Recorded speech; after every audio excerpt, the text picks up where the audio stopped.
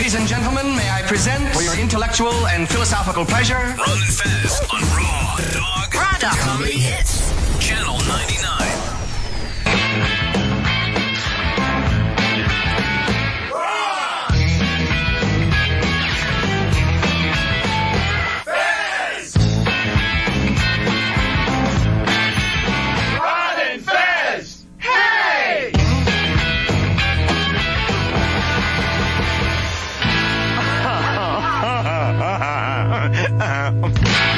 Okay, let's get down to it, boppers.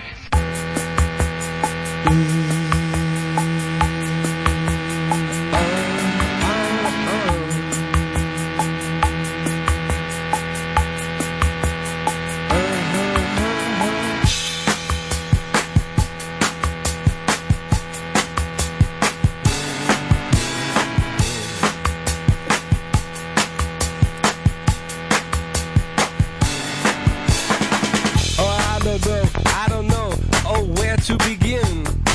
We are North Americans, and for those of you who still think we're from England, we're not, no. We've been on planes and on trains till we think we might die. Far from North America, where the buildings are old, and you might have lots of mimes. I hate the feeling when you're looking at me that way, 'cause we're North Americans. But if we act all shy, it'll make it okay. It makes it go away. I don't know, where to begin when we're North American. But in the end, make the same mistakes all over again. Come on, North America! Yeah, buddies. It's the Ron and Fez show back. First day back of the brand new year. The Ron and Fez show, the only show that welcomes both the white and gold and black and blue. Or blue on black. Blue on black. Fez Watley, white and gold, black and blue. It's a black and blue. Shelby, white and gold, black and blue. White and gold. So you're completely white and gold? Yeah. Fez, you see nothing but black and blue. Yeah, the blue is the most obvious part of it. What do you mean the most obvious part? Like, I don't see any white whatsoever. The black isn't a definite black, but the blue is totally blue. I see what you see as the blue is white, and the black that you see, I see as almost sandpaper brown or gold, for lack of a better term. Anyway, that's up on the iBang if you wanted to see it, as well as the Steve Buscemi picture when he was 19 years old, who completely looks like Shelby. You didn't send both pics at the same time, so we'll have to look into it a little later on and fix that up. I don't know where you'll be able to see it at, but Shelby went and posed in his most Steve Buscemi look. And was not hard. Very little posing. You know what? You could end up in Boardwalk Empire 2, the 1970s years. Boardwalk Empire 2, we added again. Yeah. Back when, you could walk around the boardwalk with a switchblade and say Resorts is coming in another 3 months. Can't wait for my big acting opportunity. Well, you're a good actor. Today, I want to squash a beef when they happen, and I don't want to drag backstage under the air, but you laughed in Fez's face today, and he had a complete meltdown. You snickered at him, and Fez, you lost your shit. Absolutely. Yeah, the guy who doesn't know enough to turn on microphones when Big Jay Okerson walks in the room thinks he's going to snicker at someone else in this building. What did he snicker for you for? Do you remember? Oh, I was trying to spit something out, and I was stumbling over it. Was it funny the way that you were stumbling? No, it was just a normal stumble. But don't we all laugh at each other when we stumble at stuff? There was no reason to laugh at that point. Shelby, you felt like there was a reason to laugh? I mean, it just came out of me. I wasn't trying to force it. I was actually trying to hold it back, so the snicker could have been even bigger. Yeah, what Fez said to us was Catwoman has come out as bi. The Catwoman, none of the actresses, just the etching that appears in comic books. And Fez like, I always thought she was. And then you snickered, and Fez went fucking crazy. He's a fucking little creep who doesn't know how to do his job after all this time, so he shouldn't laugh at anyone who's having trouble with theirs as well. Jay, you're on the Ron and Fez show. What up, Dogsy? Hey, Dogs Yeah, and Dogso. Our boy Fez has got blue balls and stole jizz.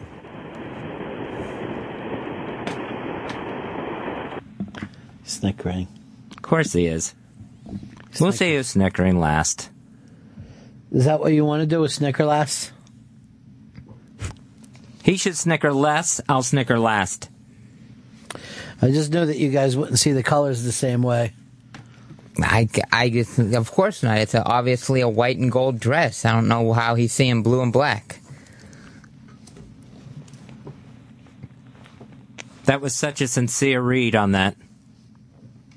It's a white and gold dress. There's blue lights. Obviously, it is a white and gold dress. I don't know why Fez doesn't see what I'm seeing. Fuck you!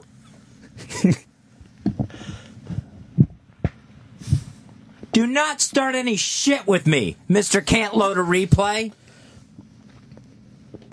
That's his bowling name.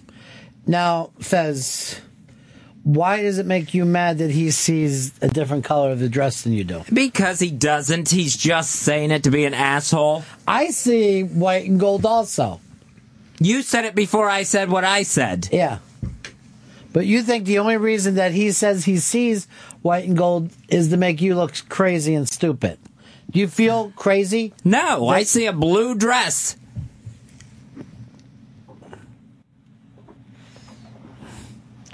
So why would you get mad at him about that? I'm just mad at him about everything. I don't like him. Shelby? Yeah.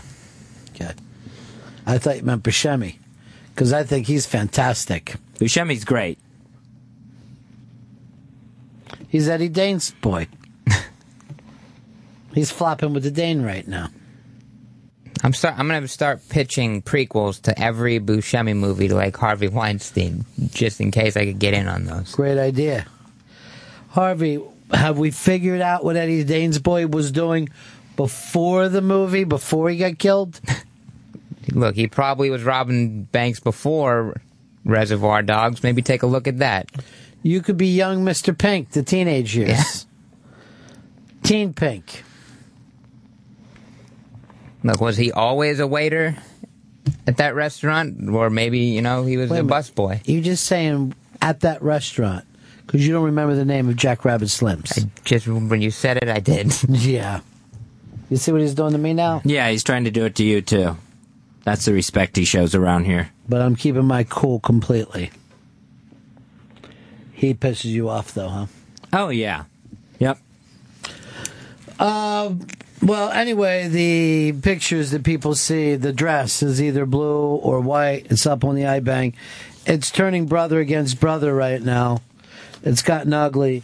Coming up a little later on in the show, Lisa Robinson is going to be talking about the 70s California scene.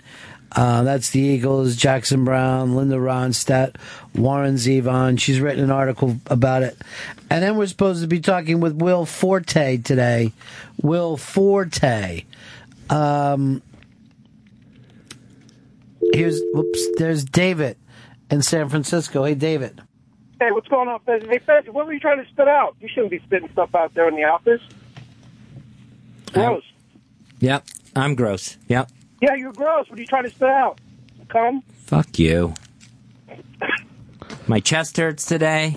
I'm just not going to deal with it. And Shelby's starting shit? Always. Well, I hope that I hope you feel like I'm somebody that you can lean on today. I appreciate it. I'm here for you. I'm starting to see it a little more bluish too. That thing seems bluish to me this morning. All right, we've got the pictures on the iBang of Shelby next to Buscemi. Is that where it is? On the iBang? Or is it on the Twitter? It's on the Twitter? All right, go to the Twitter, and you could see Shelby's picture. You know what you look like? Like bees stung Steve Buscemi in the face. Your lips are bigger than his. Your eyes are even sleepier. Your eyebrows don't match up as much. Steve Buscemi could probably walk in here and go, "Who's the freak?" God damn it. That's what people are usually saying to him. Yeah. Benny, you're on the Run of Fez show.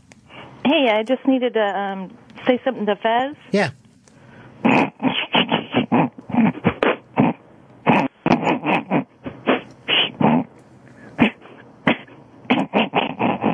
Nice. She's snickering at your face. Yeah, nice pig noise.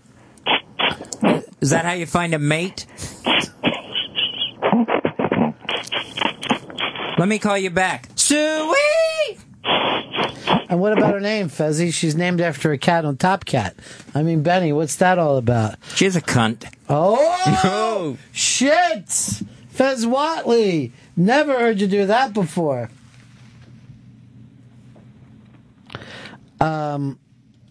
Hey, Lois, what do you got, buddy? Hey, what's up, guys? I don't know what everybody's talking about with this blue and white dress. When I look at it, I see orange pants. That's weird. Pablo in New York.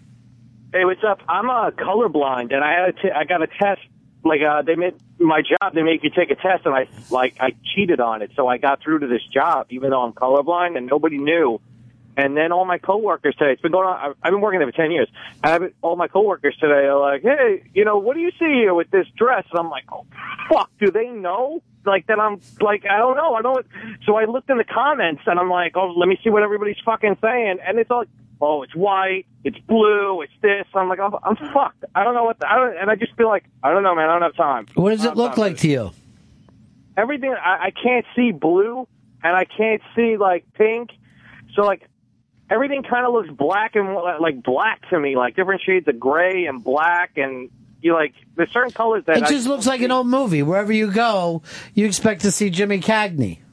Yeah, I'm just waiting for them. I'm waiting to get that Kaiser. That's great. Here's Nate in Minnesota. Hey, Nate. What's up, cousins? Hey, cuz. Hey, last night my wife and I were looking at that dress thing, and it was white and gold to both of us. And then I was listening to Bennington this morning, and it was white and gold for me again. And then I got to work and was showing some people, and the fucking thing was blue and black. I've seen it blue and black a couple times during the day, but then it'll disappear. I'll just see a flash of it that way. Yeah, it's crazy. Well, my internet was down at work, so then I was pissed, and then it turned blue and black, and now everything's good to go, and now we're back to gold and white. I don't know. I can't figure it out. Yeah, I don't get it either. I feel like I'm a crazy person. I never saw anything bust up the internet the way this has. You always talk about things breaking the internet.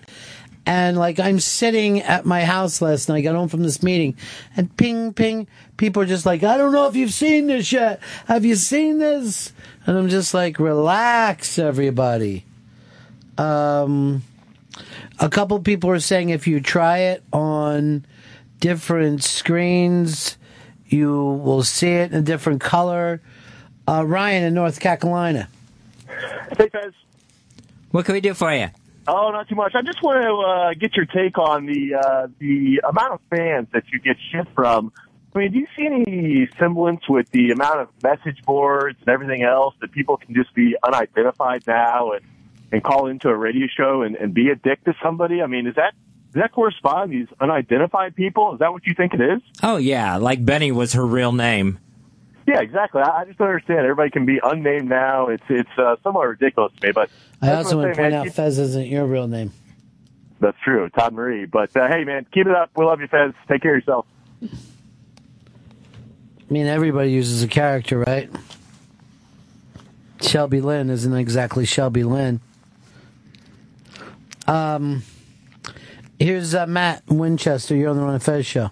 Yeah, hey, Ron, we could always get Shelby casted to see what Buscemi's character was doing before Con Air. I mean, Shelby has a proclivity for that type of work. No kidding. No kidding.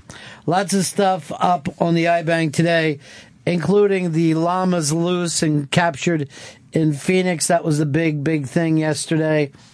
A Mexican woman was busted for rubbing one out to 50 Shades of Grey in the movie theater. Now, a lot of guys have jacked in movie theaters, but very few women have done it.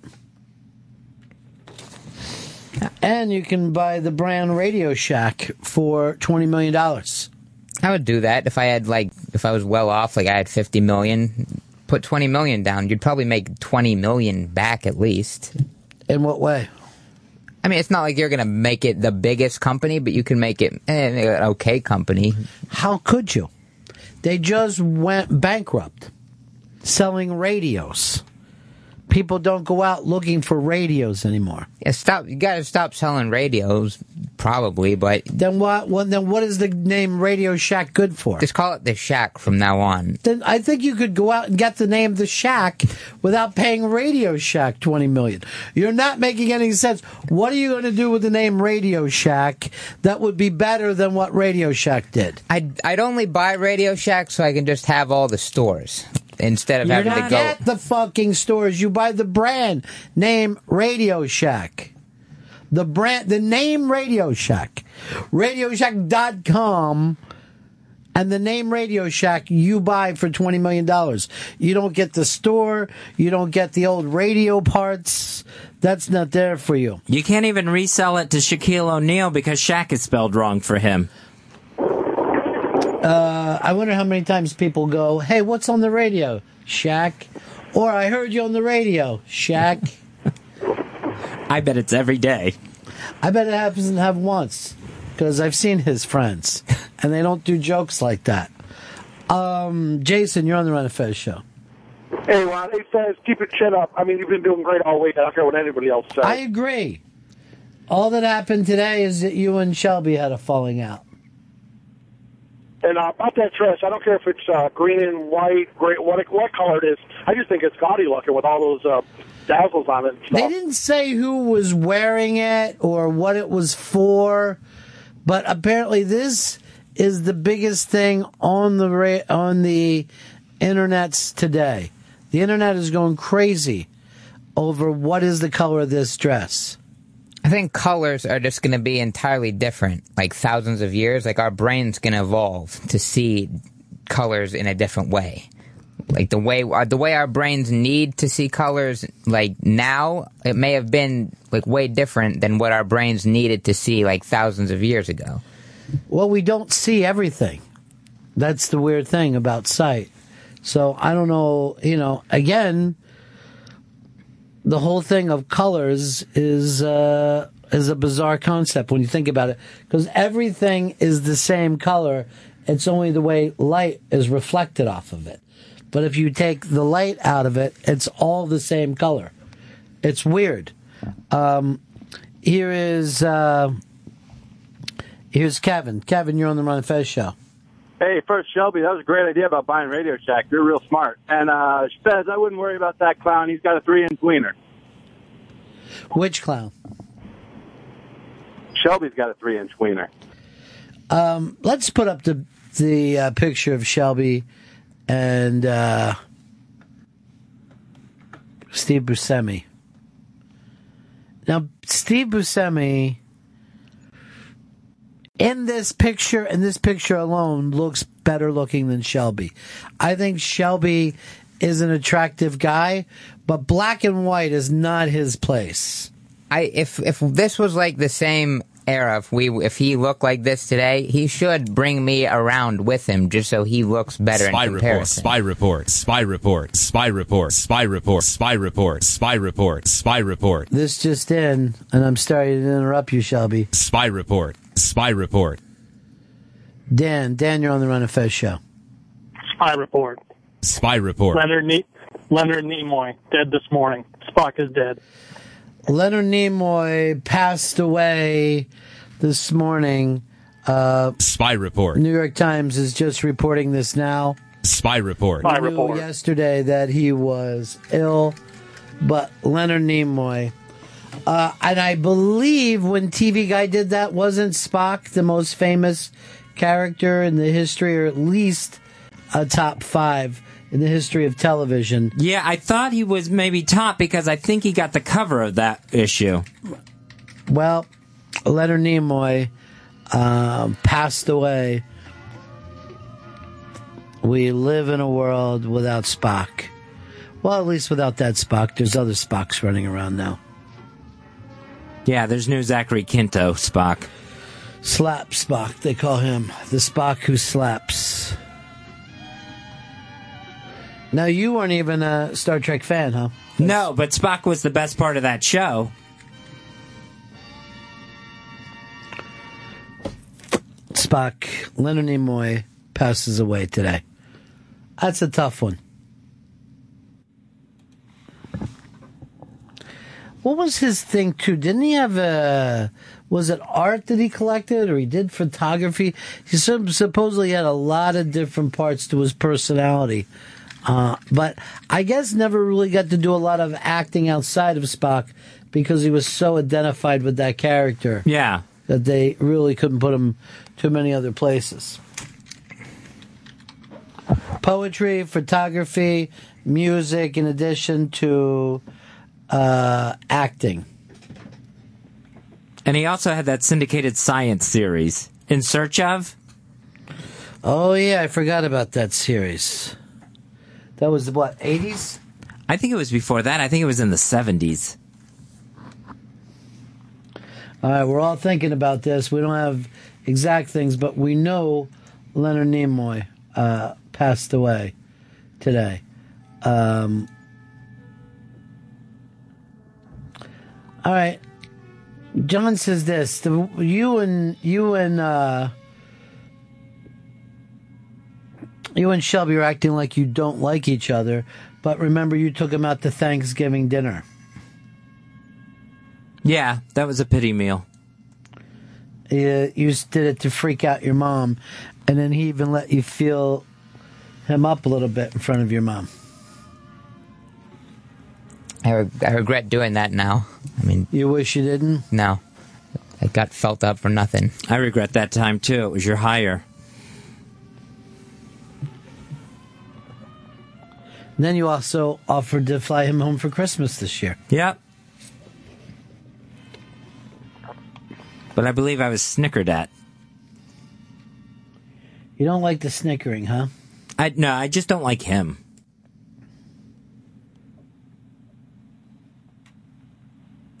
Too bad, because you guys are a lot alike. All right, now people are sending in pictures of young Don Knotts, and it looks an awful lot like Shelby.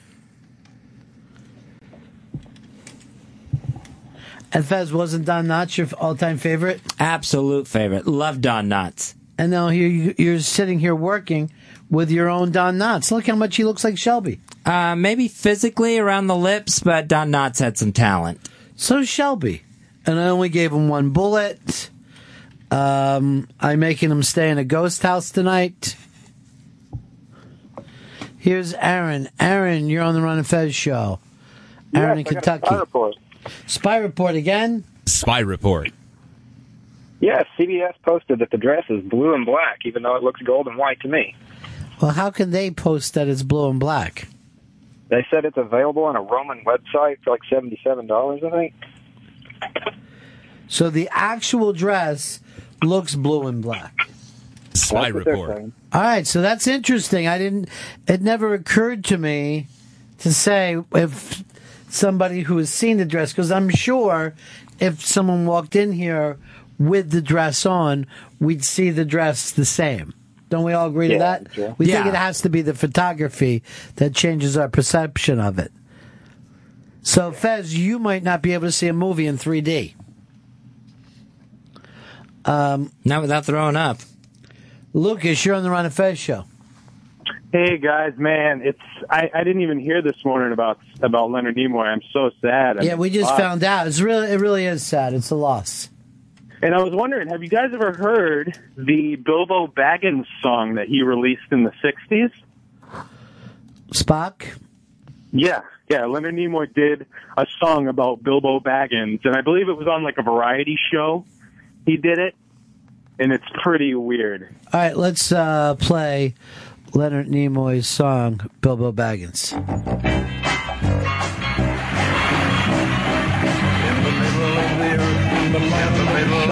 In the land of Shire lives a brave little hobbit whom we all admire. With his long wooden pipe, fuzzy woolly toes, he lives in a hobbit hole and everybody knows him. Bilbo Baggins, he's only 3 feet tall. Bilbo Baggins, bravest little hobbit of them all.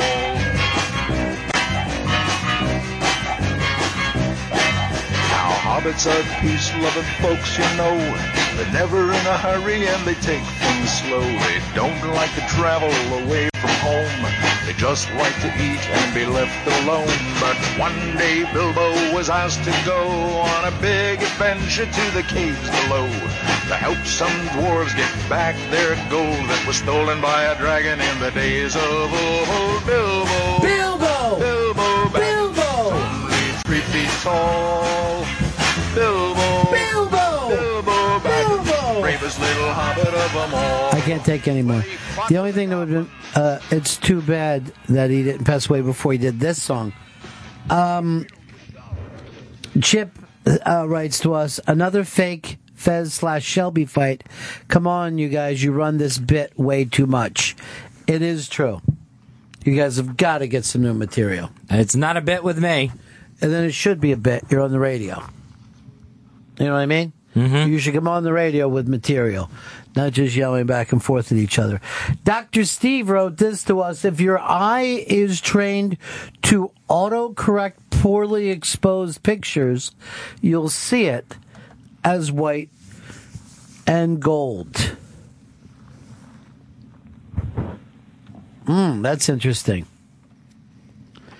Hey, Grady, you're on the Ron and Fez show. Hey, man, you think this dress has got the shelf life to make it to Halloween? No, definitely not. Yeah, nothing does. Yeah, because there's a brand new TV show coming on Friday night. You know all about it? Then tell me. It's The Last Man on Earth, starring Will Forte. And keep reading your plug. Here's your plug, Fezzy. Last Man on Earth, that's going to air 9:30 this Sunday on Fox. Sunday, March 1st at 9 p.m. is when the premiere is. Special double episode. Then after that, on Sundays at 9:30, you can go to Fox.com for more information. Let's bring him in right now. Saturday Night Live, Nebraska, and now Last Man on Earth, Will Forte.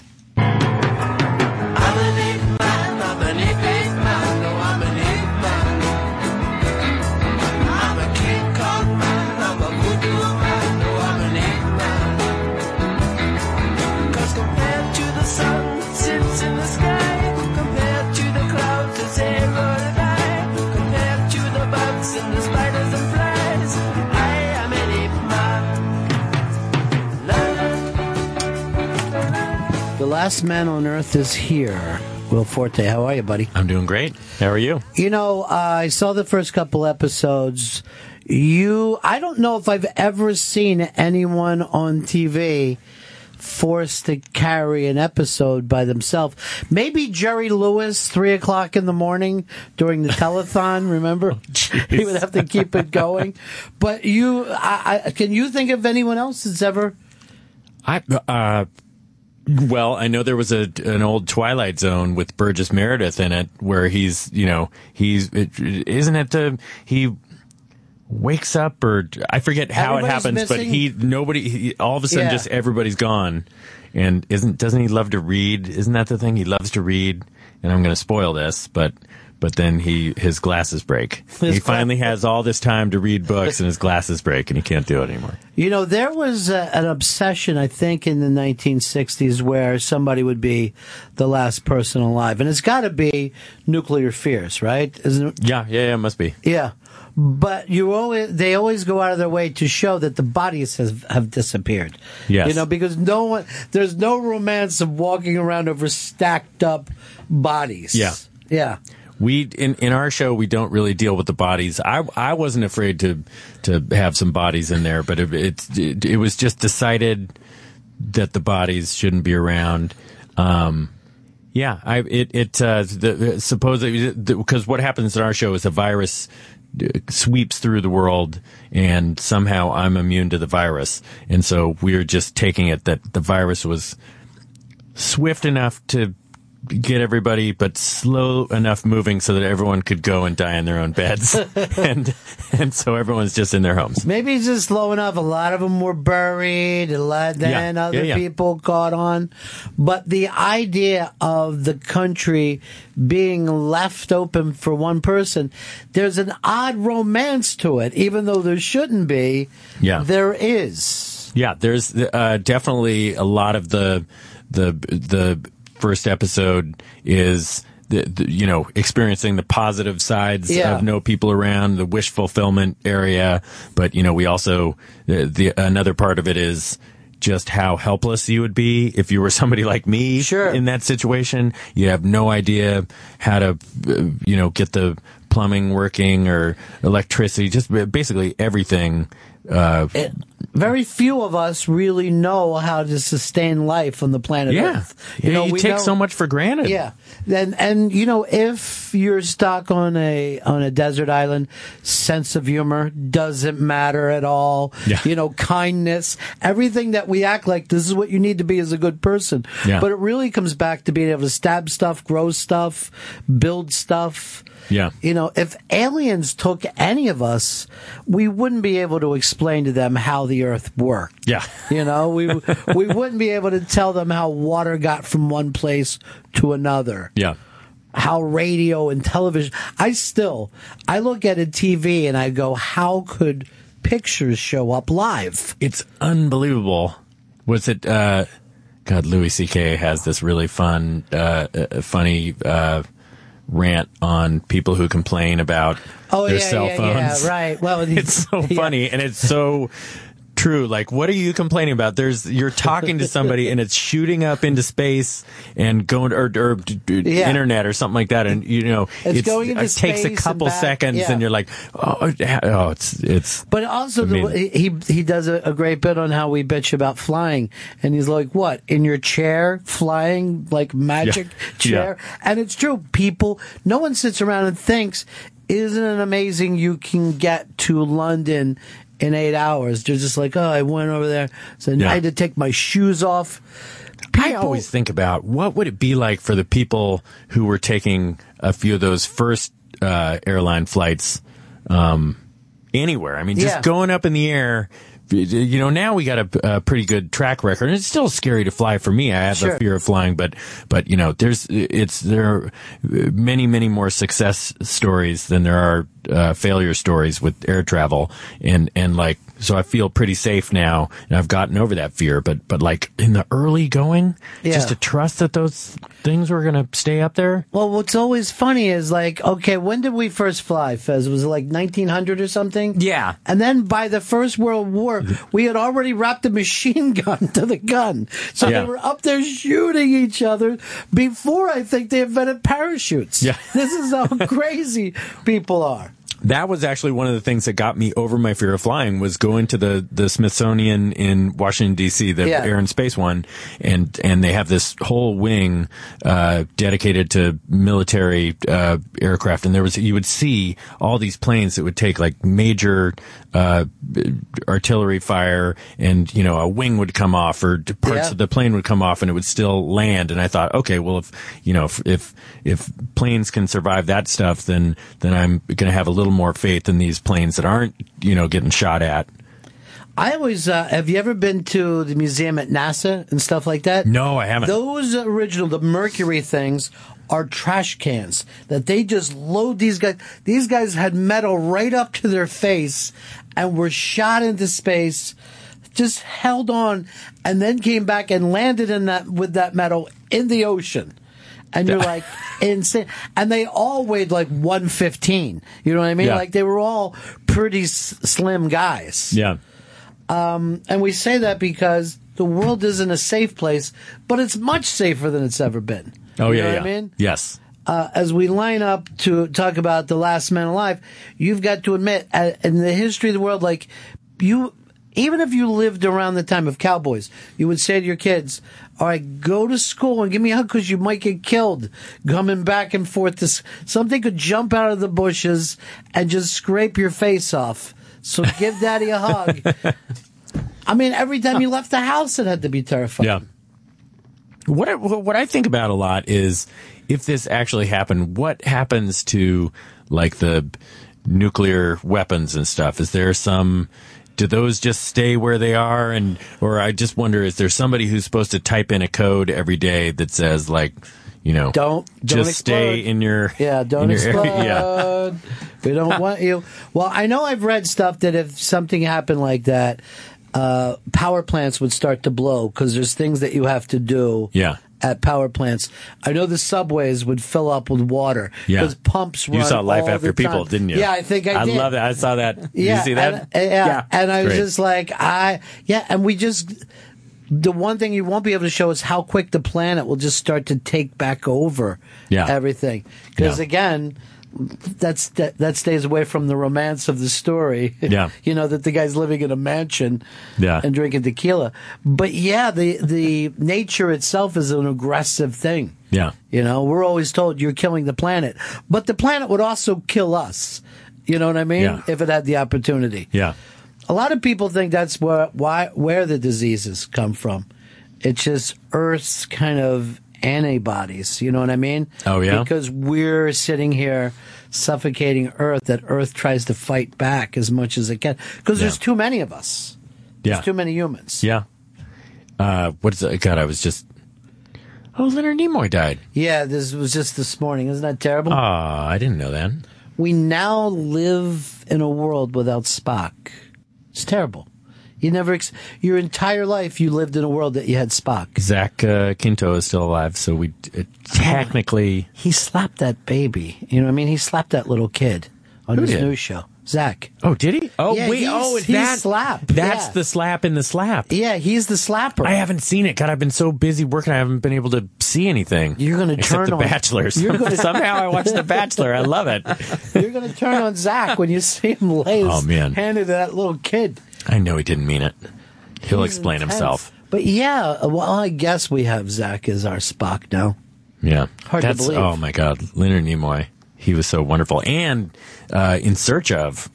Right? In Search Of, we were just talking about, which was the same type of programming that would run, that young boys will always love that mysterious thing, Yeah. And it was narrated by an alien, by a Vulcan. So that made it all the more great for a kid. Was he also in search of the I think Loch Ness Monster and that kind of stuff? Yeah, I think he might have even done the film In Search of Noah's Ark. Yeah. That was like out in theaters. Oh, really? Yeah. Because I think that was his brand. Yeah. I read this I didn't thing. know they did a movie form of that. Yeah. But see, Noah the only thing he really had was his own dogs. That was it. I mean, the story got blown out of proportion. He brought his dogs, and that's it. Did you see the movie Noah with Russell Crowe? No, I haven't seen it yet. Okay, did you ever see it? I haven't seen it. I saw it, and I was just curious what your take is on it, because I enjoyed it, but there were certainly my knowledge of the Bible is not very complete. Right. I'll admit to that, but there were some stone creatures in there that I didn't know. Not in the Bible. Not in the Bible. See, Fez grew up. You were pretty much forced to read the Bible every day. Yeah, right? I've read it cover to cover a couple times. How many stone creatures are there? 0. That's weird. Well, there were some stone creatures in this. Now, I still enjoyed the movie. I really liked it, but I was just curious if there was anything in the Bible that would even allude to something like that, which was, or if this was just like a complete no rock liberty. people coming to life. Okay. What was the whole plan of Noah, though? What did everybody do wrong that God made it rain on everybody? It was just everybody was into sin. Everybody was sinning. Everybody forgot God. They were, worshiping other people. They were worshiping themselves. Look how great. We got too egotistical for God. I know. That happened to us in the 90s when we forgot about Dre. You know what I mean? It had to come back. Eminem had to bring back and remind everybody about Dre. But the thing I remember with Noah's Ark, when I was a little kid, I was just like, where did the animals shit? Did they all have to hang their asses off the side? Did they just lie in their own shit? And then I remember them telling me, like, you're missing the point of Noah's Ark. The thing is, the people are dead. And I go, yes, but the animals, they still... Well, what did they eat? Why weren't they eating each other? Being a lazy child, I just found it a good thing that he didn't have to get marine life. Like, he didn't have to build aquariums to keep 2 of every fish on board. But everything, well, they were safe in the water. Yeah, they were fine. But everything came to him. He didn't have to go out and catch it, Fez. Right, yeah. They just had this feeling. I mean, the most we can understand it in modern times is Close Encounters, where you just start drawing the Devil's Tower in your mashed potatoes. You're like, I gotta find this somewhere. I gotta get there. I just recently was out in when I got to do that movie Nebraska. Unbelievable. And so I was in that area of the country and just barely didn't have enough time to get out to Devil's Tower, and that was such a bummer. I wanted to see that. But the reason I didn't have time was because I went to this, God, what is the name of that? The Occidental Hotel, which is where Butch Cassidy and the Sundance Kid used to hang out and hole up for a while. And I think, a bunch of presidents had gone there, Teddy Roosevelt, and it's the coolest place. It was amazing, right? Buffalo, Wyoming. Yeah. Are you an old West guy? You like those things to begin with? I do. I love that. I don't. My memory is really bad. One of my favorite classes, I went to UCLA. My favorite class was history of the American West. I don't remember much about it, but I do remember that those were the most captivating stories to me.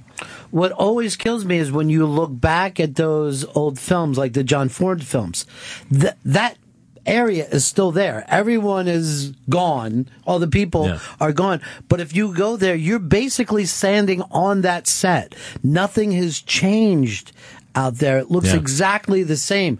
So you step onto a John Ford film like that when you get out there. Yeah. I mean, in the West, I think, for me, I actually think differently when I'm out in that part of the country.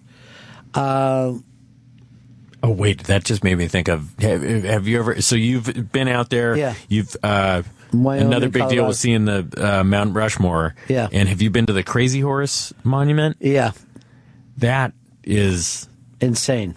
And hearing the story, have you been to this? No. You know of it, though? The family is building this Crazy Horse Monument by themselves and just... Yeah, this guy, and in the very beginning, it was just this guy. Yeah. And he would, you hear the story about him climbing up this mountain with his hydraulic drill, and he starts drilling a little bit, and then the fuse blows or whatever. He's got to hike all the way back down, plug the thing back in, whatever steps he has to take, and then hike all the way back up, and that's just every day for 50 years. Yeah, when I was there, you just leave, if you're enjoying this, leave a couple bucks. It was like a Kickstarter of just people pull it off the road. Put it up, Shelbs, instead of sitting there, because I was there 15 years ago or so, and it's much different now. It's much, there was nowhere near that much done. Yeah, when I was there. And the craziest thing is it looks so wonderful and precise, and they do it with dynamite. Yeah, you just do it. Blow off a piece put it of from his a face with dynamite. Because that's up close. But you can see this from miles away, and he's going to show you how he's going to be pointing off into the distance. His face is the size of one of the faces on Rushmore, but it's going to be his body on the back of a horse and half of the horse's body. It's just going to be enormous. It's going to take generations and generations to finish. Yeah. But that is old, I'm sure Egyptians were I don't know if you've seen these pyramids. and the Sphinx that they're working on, but it's gotten weird over in Egypt. It's never going to get done. Yeah, I don't think they're ever going to finish. Well, out of all the things, to come off Nebraska, which was this award-winning film that, it's going. First of all, that film is going to outlive you. You know what I mean? Like, that film is going to be around for a long time. I'm so excited to get to be a part of that movie. Yeah, it was very unexpected. I knew some heavy hitters that were in here before that were telling me that they wanted that part. The part. Oh, really? Oh, wow. The part that you got. And I don't want to give away any names except for to tell you one starred in Full Metal Jacket. That's all I'll say. So... I'll be honest. I think it helped that I'm not, it helped that I am not a movie guy, really, great actor, I guess, or whatever. Like the fact that I was, not the most sought after person. I think worked in my favor. Maybe I don't know. I don't know. I still have no idea how I got to be a part of that movie. But God, what just a blessing that was. Well, you and Odenkirk did things in that film too that I thought were so amazing, like the fact that you both that I know what you've done before that, and then see you only as those characters. That's always that weird thing that happens with a movie. Thank you. Yeah, it was so fun getting to do that with him, because I'd had an experience before where he directed a movie I was in, so I had never he's one of my comedy heroes. Yeah. It's just Mr. Show and everything he's done. He's been a part of everything. Have you seen his new show, Better Call Saul? I still haven't seen it. I'm a huge Breaking Bad fan, but I've been so busy with Last Man on Earth that it's all these episodes are waiting for me on TiVo, and I can't wait to get in there because I love him. Well, to go out and shoot your thing. I watched your show and I don't know how you guys shoot it, because it looks like there are empty cities. You know what I mean? That's the guys that I did the show with are Chris Miller and Phil Lord, who did the Lego Movie and 21 and 22 Jump Street. So they're so good with all the visuals, and they're amazing in every aspect of it. You should tell them never show people how we do it. You know what I mean? Yeah. Never show how it's done, because it looks like you couldn't pull it off. When you watch it, you're like, well, that's impossible. What we're looking at right now is impossible. There's just way too many people. Maybe you could have done this in the 1930s, but you can't do it now. But it was... For you to jump back into TV after doing Nebraska, was that a conscious move, or No, not really. This started as a writing thing. I was a writer before I was an actor, so Chris and Phil approached me about writing something together, and as we went through it, I really loved the story and loved the character, and I just thought, God, I think I want to, if they'll let me, I want to be this guy. So they wanted me to do it, and I was excited to do it. So it just made sense. I'm not going to give away. There's a couple of swerves that happened in the first couple episodes, but people should see them the same way I did. Because the initial thought is, well, how long can this go on? But you guys already figured that. You already asked yourself that question early on. We had a plan from the very beginning. Yeah. We had a plan with, as you know, some of the I like the term swerves, and we have a number of swerves throughout. So it's we're excited for people to see it. We hope it's probably a little different that they're thinking it'll be. Yeah, it would have to be. Hopefully a positive way. Yeah, it would have to be, because the first thing that you think, you're like, okay, that could be a movie, but not a series. Yeah. But you guys have already worked out some of those kinks before you even jumped into it. But I still think I'm still going, all right, does he represent us today? Is this is this us being wasteful, being, assholes? Like, when you really think about it, some of the more disgusting things that he does, I think we could look around at ourselves today. Yeah. And look at his being wasteful and destructive as that. Yeah. I think a lot of that stuff,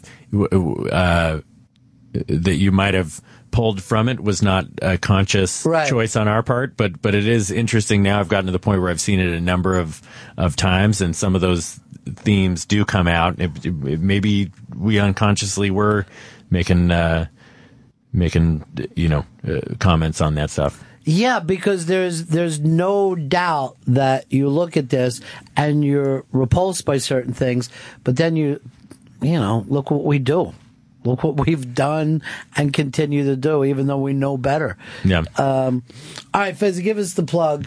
The Last Man on Earth, starring Will Forte, that premieres with back-to-back episodes this Sunday, March 1st on Fox, 9 p.m. Eastern. And then you can see Last Man on Earth at its regular time, 9:30 p.m. in the East, on Sundays on Fox. After that, go to fox.com. Nice position for you to be in on that Fox Sunday night, too, man. Man. That's I was sweet. so excited that they put us on Sunday, yeah.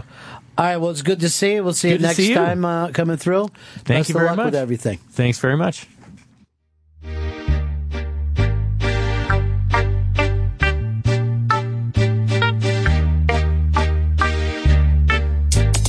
Y'all know me, still the same OG, but I've been low-key, hated on by most these with no cheese, no deals and no G's, no wheels and no keys, no boats, no snowmobiles and no skis. Mad at me cause I can finally afford to provide my family with groceries. Got a crib with a studio and it's all full of tracks to add to the wall full of plaques, hanging up in the office and back of my house like trophies. Did y'all think I'ma let my dough freeze? Please, you better bow down on both knees. Who you think taught you trees? Who you think brought you the ODs? Eazy-E's, Ice Cubes and DOCs, the Snoop D-O-double G's, and the group that said the police gave you a tape full of dope beats to bump when you stroll through in your hood, or when your album sales wasn't doing too good. Who's the doc that he told you to go see? Y'all better listen up closely. All you that said that I turn pop or the firm flop, y'all are the reason that Dre ain't been getting no sleep. So y'all, all of y'all. Ron and Fez on Raw Dog Comedy Hits. Channel 99. This show is available on SiriusXM On Demand. Go to SiriusXM.com/on-demand for details. Ron and Fez on Raw Dog Comedy Hits. Channel 99.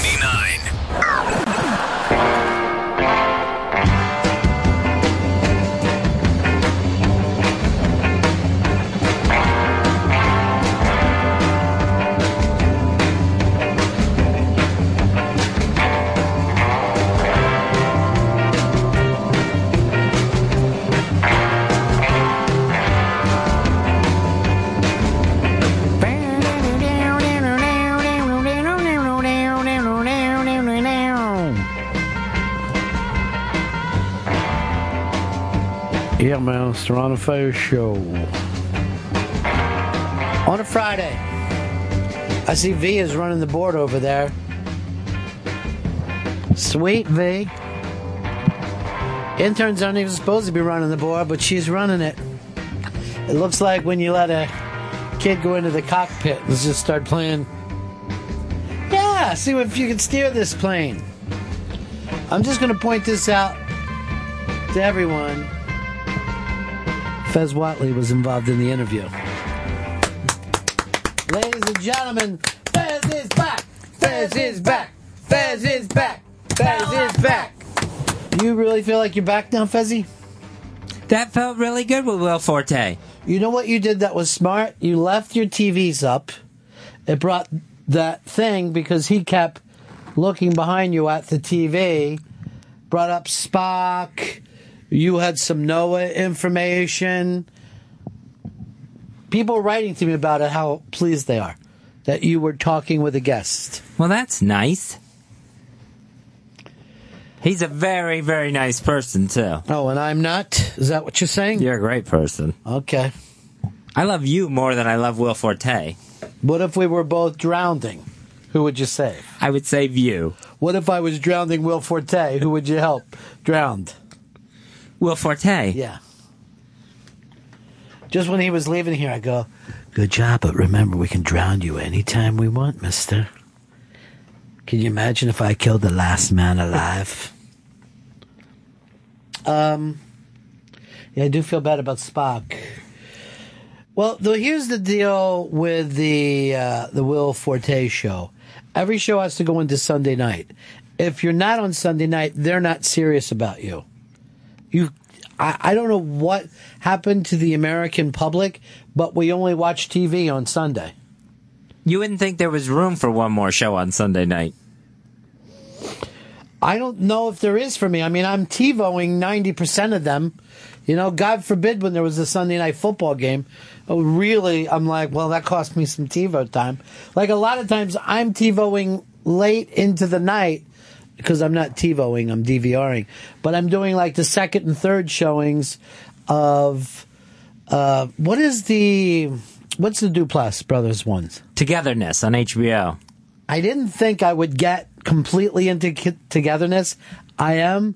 And I'm walking down the hall today and I see the Togetherness wife, who also used to be the girl who stalked Charlie Sheen.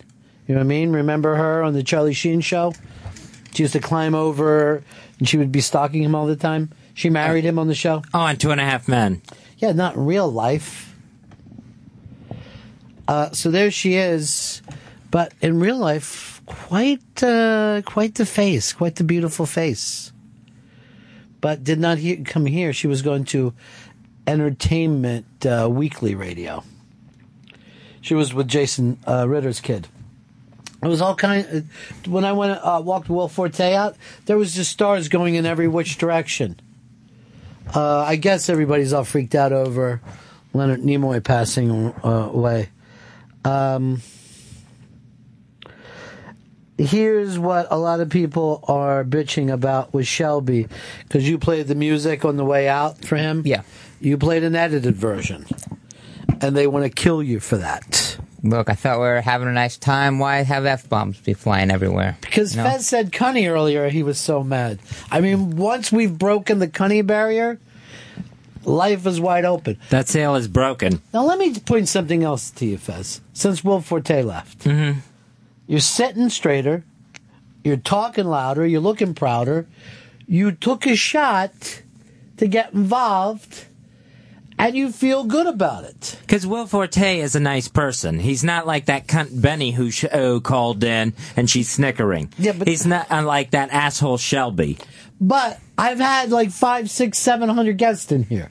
You know that you're invited in every single time. I think you could have felt good about yourself 500, 600, or 700 times. It just felt like a more inviting situation. I'll tell you, I'm going to have Lisa Robinson come on to talk about, well, she's actually one of the great rock and roll people of all time. She's written about CBGBs extensively, but also Led Zeppelin. She was on the Stones' famous 72 tour that was the height of all debauchery. But right up to Eminem, Lady Gaga, you name it. I mean, Lisa Robinson's been there for it. She's gone back to talk about that 70s Canyon time. I'm talking about when Jackson Browne, Linda Ronstadt, the Eagles, Warren Zevon, that Poco, even in before that a little bit with Crosby, Stills, Nash and Young, Mamas and Papas. I want you to jump into this one. Oh, I wouldn't. I don't know anything about that. I'll give you some facts and just jump in with them. But I wouldn't even know what I was talking about. You won't need to. You'll do it because we'll just be people talking. I don't listen to any music. So you can ask some questions. You could say, hey, what was it about that time that made people listen to that music? Or what is so different about, the Canyons than what happened in Seattle? Does the terrain change? What happened in Seattle? With Nirvana and all that type of stuff? Like, why does one sort of music come from one part of the country, another part of the music come from another part of the country? You hadn't heard of grunge? No, I thought you meant at the same time as like the Eagles and everything. Well, yeah, I mean there's always music at the same time, no matter where we're talking about, even if it isn't popular at the time. There's always music everywhere. You could say to her, did Charlie Manson and the murders, did that change the way that people looked at California? Did that change the face of California? This is all stuff that you can jump in and be part of. Are you ready to do it? No, I do not feel comfortable talking to Lisa Robinson. Do you like making money?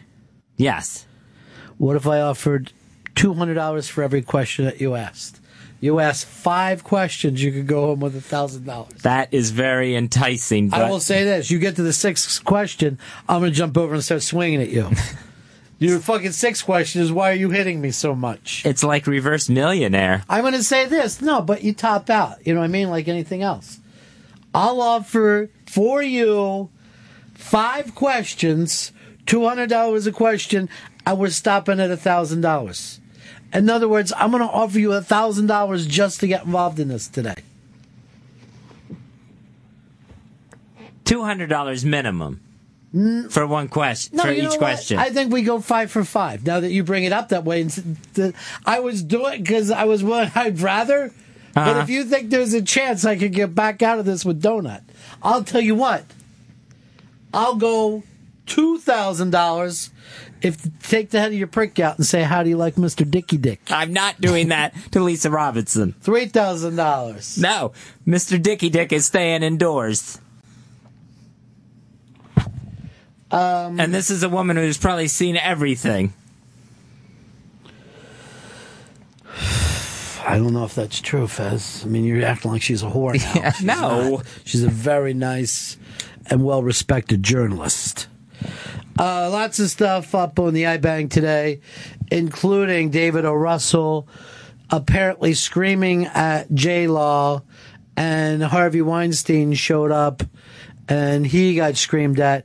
David O. Russell is one of those guys that seems like he has a vicious, vicious temper. Well, we know this from when he was screaming at Lily Tomlin years ago. Let's just play a couple minutes of that. I'm just trying to fucking help you. Do you understand me? No, you're not. I'm being a fucking collaborator. I'm just trying to help you figure out the fucking hey, bitch, I'm not here to be fucking yelled at. I worked on this fucking thing for 3 fucking years, not to have some fucking yell at me in front of the fucking crew when I'm trying to fucking help you, bitch. Figure it out yourself. Well, I have to figure it out. Yeah, fuck yourself. Good. Why don't you your whole movie? Why don't you your whole movie? Because that's what you're doing. Act like a grown-up. You're not a baby. You're a fucking grown-up. I'm here to fucking help you. That's all I was doing, was trying to help you figure out everything. You don't have to yell. You can talk to me. You don't have to yell. You can talk to me. You like yelling? Do I not fucking yell at you before right now? No. I never fucking yelled at you. You fucking said. Just a lunatic the way he loses his temper. He could work for this show. He gets so crazy. Saw a lot of myself there in David O. Russell. You could have said the same about any of us. Anybody on this show. I think except for Shelby because, you know, he keeps it in till no one's in the room. And then, yeah,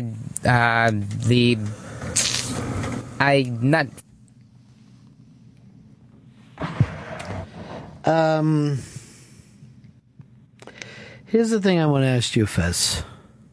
Do you want to make 2 Gs? The 2 Gs sounds great. I'll change it to 5 Gs if you draw a smiley face on your penis. Your piss hole has to be the nose. Then you put 2 googly eyes and a big smiley face, and you're just saying, here's Mr. Dicky Dick. Now, writing in that Fez saying what happened in Seattle made them drive off the road. Tim in Iowa. Timmy. Hey, what's up, cuz? Yeah. Hey, I want to help Fezzy out with some questions. He can ask her if she's happy that Simon & Garfunkel wrote a song about her, and if Jesus really loves her more than you will know. The Advice Show. Get Fez involved in the next interview. I loved you in that last one, Fezzy. Thank you. Now I feel like kind of the spotlight's on me for this Lisa Robinson one. Good. And I don't think I can go back and do the same Noah's Ark material. Why not? As a youngster, Lisa, I was so happy that he didn't have to get tadpoles and catfish. Can I freshen your drink for you? That would be fun, that you just keep freshening drinks and offering hors d'oeuvres to people while they're in here. I think Lisa might appreciate that. Who wouldn't? Who wouldn't like a nice hard-boiled egg while they're talking on the air? Hard-boiled egg. Hard-boiled egg. Why don't you just start bragging about how strong your uncle is in the middle of what we're talking about? I saw my uncle one time rip apart a phone book with his bare hands. Let me tell you, that's some Canadian you don't want to fuck with, Lisa. I'll throw a forearm at anybody who comes into this door. I mean, there's plenty of stuff you could brag about. She should do an article on him. What's the big taxi story, Shelbo? A New Orleans lawyer was actually busted trying to seduce one of them.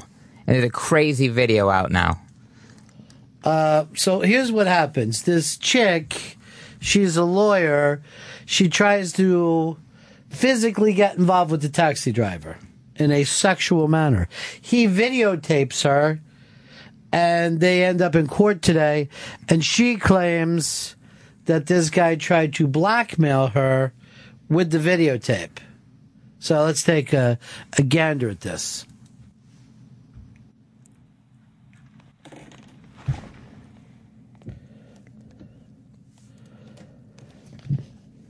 Shelby stinks on the computer, doesn't he? Yes. I mean, he stinks. I have to go to work.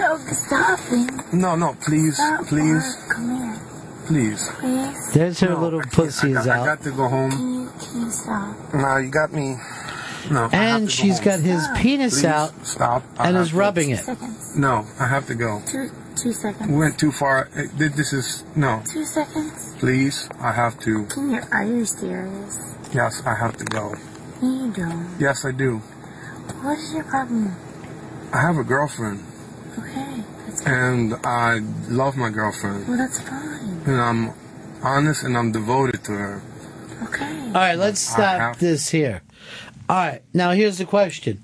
How devoted are you if you're talking about her while your penis is out and getting fucking jaked by this chick? Shelby. This is what they do in porn when like the secretary comes in. He's like, oh no, the boss, he's gonna come in at any minute. But he's not like pushing her away. He has his hands behind his back. Right. He's not doing anything to push her away. He wants this. I appreciate him keeping both eyes on the road while all of this is happening. He's parked, though. Oh. He's not driving. Hit some more. That's fine. Okay, I need to find a place to drop you off.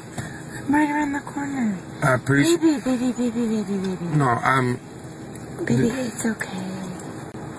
It's okay. I love my girlfriend. That's good. That's fine. Yes, and I I need. love my boyfriend. Okay, I need to. Okay. I need to drop you off and. Can you chill out for 2 seconds? You're hot. You're a hot guy. I'm not girl. It happens. No, I'm a faithful man, and. All right, stop it again. How faithful are you getting?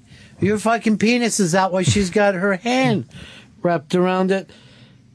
That doesn't seem, let's face it, if she was putting his cigarette out on his thigh, he'd be able to jump out of that fucking car. If he doesn't want this, why isn't he moving? It's like he's waiting for himself to come and then say, oh, look what you made me do. See, they never say blame the victim. I'm blaming the victim here. Boom. You could have done better as a victim. I think what he's trying to do is stop what's going on. He realizes he's made a mistake on his part, and he's trying for it not to get physical, where he has to put his hands on her, either to get her off of him or to get out of the cab himself. What would be? I'm with the driver. And so you used to think the smart thing to do is videotape it from a cock angle, and then try to get $60,000 out of her later. That's the way a victim acts. This guy, he wanted this to happen, but... Of course he wanted it. Yeah, there's no way. But he didn't seem man enough to close it out. I don't know why he could have just said, look, okay, I'm going to do this for you. But after that, I want to see double on the meter. Look, I videotape every cab ride. Let me turn the camera off for that. And then fuck her. Some people are mad, Fezzy, about the $2,000 that you're going to be getting for the 5 questions. Why are they mad about it? Well, they're saying, don't you get paid anyway? Why is Ron paying Fez just to do his job? Well, this has nothing to do with those people. That's a gentleman's wager between two friends. Yeah, but here's the deal. They're saying you should already be wanting to talk to people when they come in. And now here I am paying you $200 a question, $1,000 top to that for you to ask your questions. More if you take your penis out. Yeah, I don't want to take my penis out in front of the guest. 5 questions, Jibo? I don't know if I can do 5 questions, especially if the first question goes really, really wrong. All right, let's just pretend that I'm Lisa Robinson. So what I'm most proud about is that I got to talk to every member of Crosby, Stills, Nash and Young, Joni Mitchell. I've got Lisa, did you have a... Do you see that I'm talking here, Fred? It's Fez. All right, my concentration has been thrown off. I was so proud of my article that I wrote. Now Fred is talking. This is every nightmare I ever have. What is it that you want, Fred? I was just going to say, did you have a favorite out of Crosby, Stills, and Nash and Young? So what you thought is you would ask the stupidest question ever right when I was in the middle of telling a great story. That wasn't my plan. It just happened to work out that way. Okay, Crosby. Are you satisfied? It's Crosby. Is that what you wanted to know? What did you like? Is that what you wanted to know? Yeah. Why would you ask her, what is your favorite? It was the first thing I could think of when she was saying. One of my favorite things in boyhood, I can't believe I've never heard this in my life, is when Ethan Hawke says to his kid, there's no such thing as a favorite Beatle. And I'm like, whoa, fuck! My whole life, wherever I went, people said, what's your favorite Beatle? What's your favorite Beatle? And anybody would go, I like John, but George seems to be... They think of that person as being, a pain in the ass. Favorite Beatles, Shelby? Paul McCartney. Anyone who doesn't say John Lennon can never be friends with me. And I'm fucking serious about that. I'm on Team Fez right now. Or Team Fred, as he's calling himself. That's Lisa Robinson. Well, no, it's not her. Are you going to try what's your favorite Crosby, Stills, Nash and Young person? Not now, I'm not. I got to try to think of something else. Who's your favorite Eagle? You're better off just slapping that dick on the table.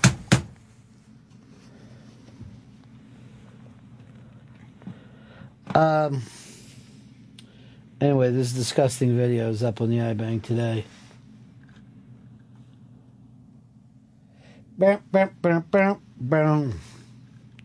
Fuzzy, I just wanted you to look over here as I'm counting out. 100. Hey, that's a wad. 200.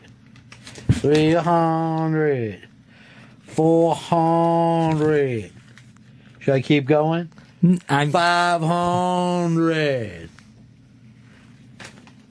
600. 700. There it is. 800. That's a lot. 900. And $1,000 if anybody has a bobby pin. Anyone has a bobby pin right now? What was that fucking stupid show? Let's make a deal. I'll give $25 to anyone who has an eraser. First person who gives me an eraser. That's $1,000. Sitting on the fucking barrelhead, Fezzy. I see it right there on the questions on the console.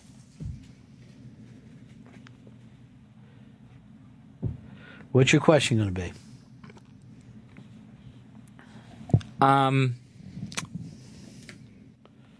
Where did the music all begin?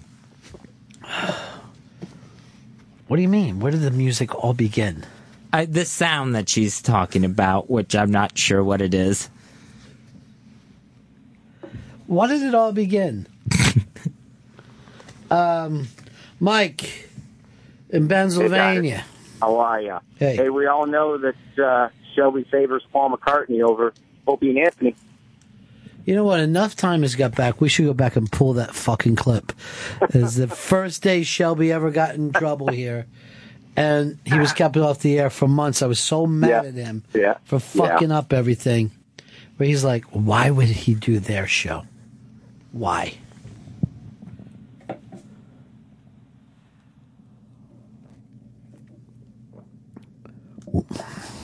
Why are you so quiet? Shelby, come up with a big topic for yourself. Enjoy. There's a new pic of, we all watched the Oscars of Eddie Redmayne. Yeah. He won the Best Picture.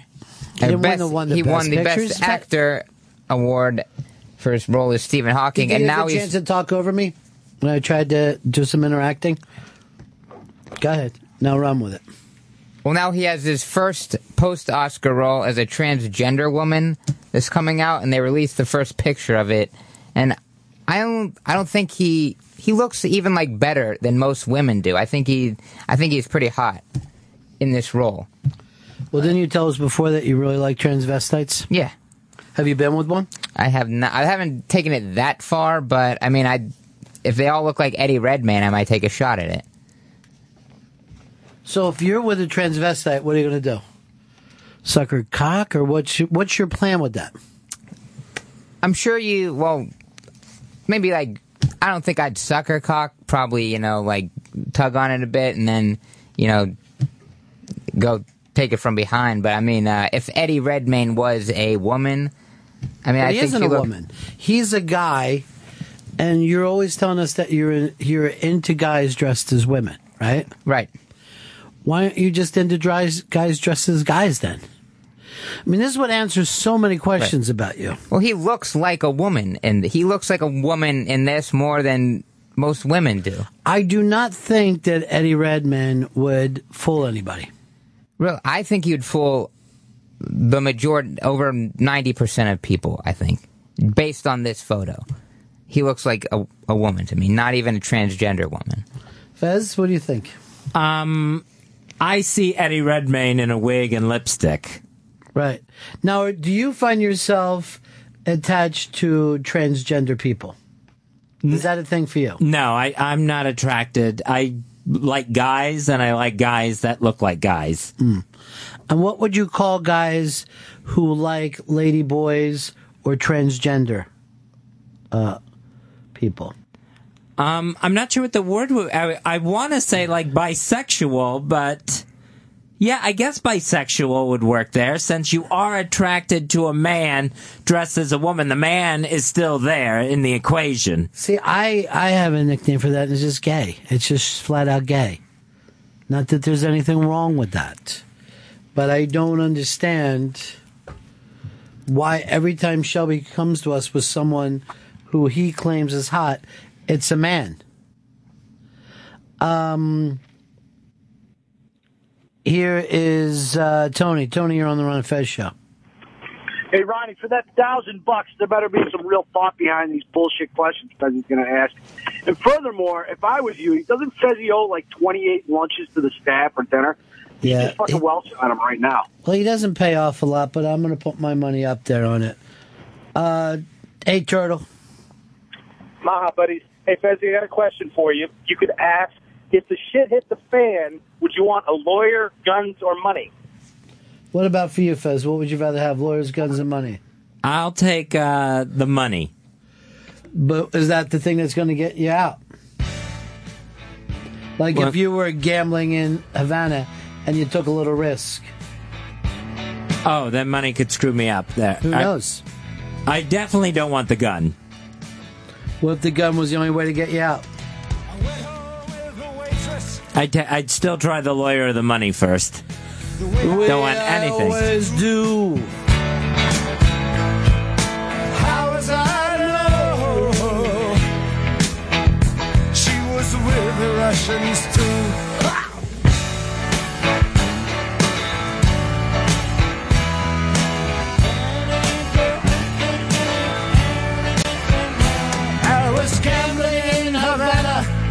This is you, Fez.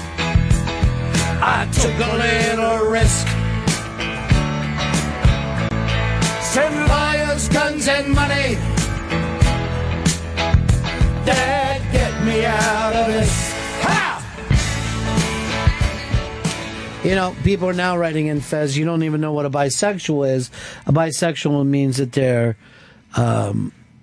attracted to both men and women. Right. Not just a man in a wig wearing lipstick. Here's Carrie in Tucson. Hey, how you doing? Hey, buddy. Hey, this is the first time I've called. I've only been listening for about a month. Loving it? And, yeah, actually, it was 2 months, but the first month I was like on and off, you know? Mm-hmm. And so now I'm listening full time. I'm thinking, damn, I just wanted to tell you that I love your interviews. You're a great interviewer. Yeah, yeah. You really are. And also, I'm really proud of you for mentioning Jenny Ledge last week. Oh, that was that was matinee. Yeah. Yeah, because man, I'm telling you, that's an obscure band, and it's an awesome album. Well, So- you know, that song was actually being played when Fez and I started radio. So it's always, yeah, Fez always calls, he always says to me, I'm your Jenny Ledge. And I'm like, you're talking really weird right now. You got to stop it with that. Thanks, Gary. Thanks. Enjoy Hey, you're yourself welcome. down there in Tucson. So I don't know if you're ready for this. I don't know when she's coming in any minute now, Fez. That just made me nervous. What's there to be nervous about? All right, people are also sending in Shelby's wise-ass fucking remark about Opie and Anthony and Paul McCartney. I was gambling in Nevada. What's your favorite Warren Zevon song, Fez? Desperados Under the Eaves? No, I don't know that one. Why not? The Werewolf song. The Werewolf song, it's called. The Halloween Werewolf song, right? Yeah.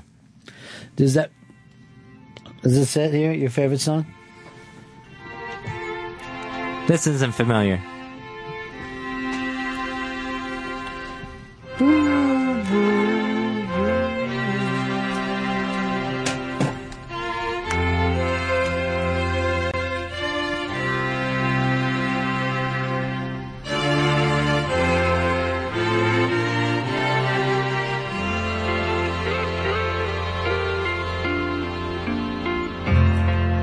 I was sitting in the Hollywood Hawaiian Hotel.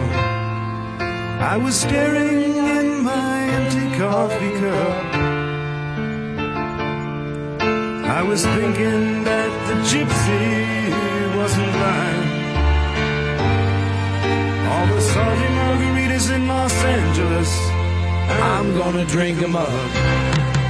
And if California slides into the ocean, like the mystics and statistics say it will, I predict this motel will be standing until I pay my bill.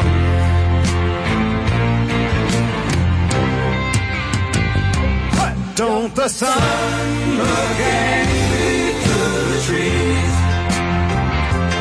Don't the trees look like crucified thieves? Don't you feel like desperados under the eaves? Heaven help the one who leaves. This reminds me of you right here, Fez. Still waking up in the mornings with shaking hands. And I'm trying to find a girl who understands me. But except in dreams, you're never really free. Don't the sun look angry at me? I don't know what we're going to do with you, Fezzy. You're going to do this interview or not? It's Lisa Robinson. Talking about music from California. Right, As which of I know right now- nothing about. As of right now, do you want in or out? Right now, I don't want in. Okay, I'm going to take you out. You know why? I don't want you to feel nervous. I want you to feel chill. Like you're chillaxed. You know what I mean? That you're so chill, you're relaxed. Shelby, give me another big story for you to know. I need you to get involved in life. If you, I was looking online, I saw that Kellogg's, they're completely shit in the bed with cereal. Well, what do you mean they're completely shitting the bed with cereal? All their sales are going down. Nobody's eating Kellogg's cereal anymore. No one eats cornflakes. Not like they used to. Do they eat Cheerios? Not as much as they used to in the old days. Give me the Kellogg's things here. I find this hard to believe that people do not eat cereal. Give me the Kellogg's lineup. What their cereals are. They have Frosted Flakes, Mini Wheats, the Fruit Loops, your Rice Krispies. Nobody's eating those anymore. Not like their sales are down by I think 8%. 8% does not constitute nobody. 8% is 100. Just so you know, 100% is no one.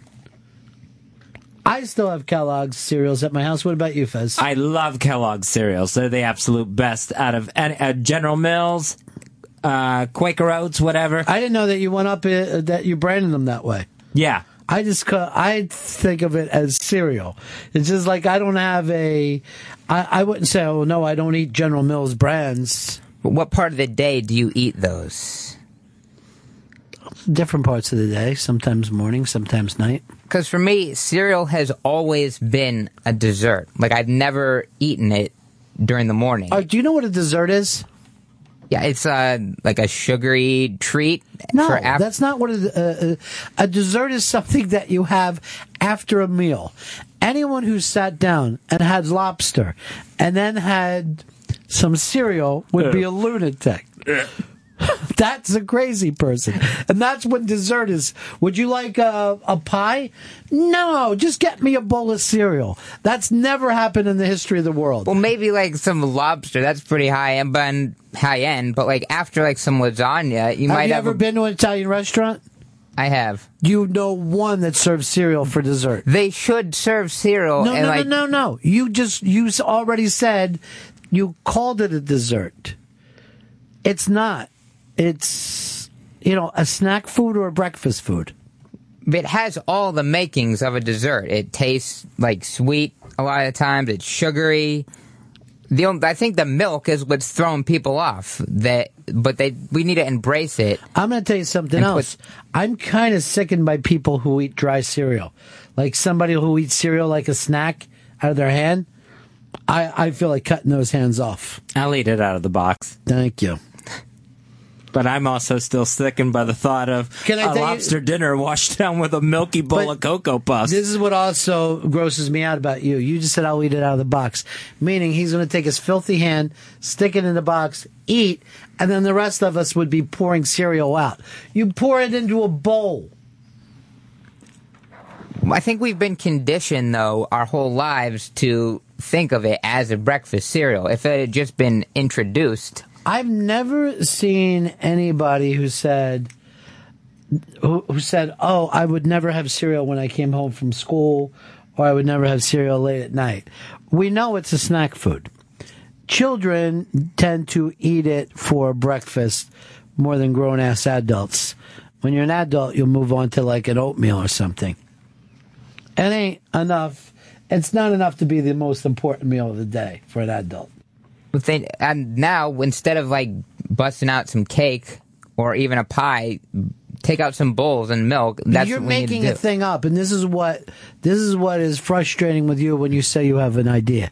You thought it was a dessert already. Yes. And now you won't stop pushing it as a new idea. Instead of just admitting you're a fucking lunatic and come on in. Hey, sweetie, I didn't see you there. It's Michelle. We were just yelling at Shelby. He thought cereal was a dessert. Something to have after steak. That NPR show? He's out of his mind. Well, yeah, that's kind of weird. It's a sweet, sugary food. Did you do it at your house? Yes. Did your parents see you? Yes. And they didn't get mad? They're stewing on the inside, probably, But here's the thing I would say to my son, why are you eating cereal? We just had nice milk for you. And you're filling up on cereal. You would think that kid had bad eating habits. Looking at Shelby, I think there might be some bad eating habits. Shelby is anorexic. Bulimic anorexic. A dream I've often carried. You want to be anorexic and bulimic? But I couldn't. No willpower here. Yeah, but you know what? Just make yourself throw up. Or be a cutter. Oh, so many choices. I was a cutter back when I was a teenager, but only to other people. You would cut her. Yeah, I just felt every day. Just had to jab her a little bit on the thigh. Just a little blood. Frank, you're on the Ron and Fez show. Hey, Frank. Fez mentioned that macaroni was an appetizer. Yeah, I don't know what Fez says about food either. Yes. I mean, he just says that. Fez also said he sticks his hand into the cereal and eats it dry out, and then makes the family eat out of the rest of his stank fingers that have been in there. Somebody got so angry in our kitchen upstairs because people were using their stank fingers, as you just said, in the ice bucket. Yeah. The communal ice bucket. Now, why do you say, oh, you do it with cereal, and we see how much you pick at your mustache? All day long, he's giving the stash a tug. He's giving the stash a tug. Making it grow. Because that's not family, that's strangers. Well, why would you want to force it on your family? Your family should have to get your stash dandruff in their cereal? We don't have the same hand germs. No, we don't. I liked it when your mustache was colored. Not African American, like the color. Those colors, does anyone remember? No? Yeah, I do. Like when you did it, the gay flag. Yeah. The pride colors. That was fun. How long did that take to dry out, Fez? I think that took a couple months before. Did you use Kool-Aid? I would love to see you color that mustache and start wearing a shirt that says "I fuck kids," and then get on buses in New York. Please. And also get on with a rifle. I don't think I'd have to color the mustache to get attention with the rest of the outfit. I still like it that way. But on the back it says I fuck dead people too. Like in that movie. That little kid in that movie. He would be the one you fucked. I don't think you're a pederast if the person is dead. Right. It's just a ghost. How come you're not in L.A. with the rest of your show? Look at me. Why would I be? I'm not an L.A. girl. Yes, you are. You're an L.A. girl. G-U-R-L. Rawr. I thought that the movie, and I don't know why I have to tell you this, and I might have even said it before, that the movie Ghost was called Ghost Believe because of the poster for it. Let's see the poster for Ghost. I don't think you ever did say. You mean Dead Heat? Yes. I mean, that was a wonderful dead movie, but... Ghost. I don't see any Believe on there. You got it. It's at the bottom.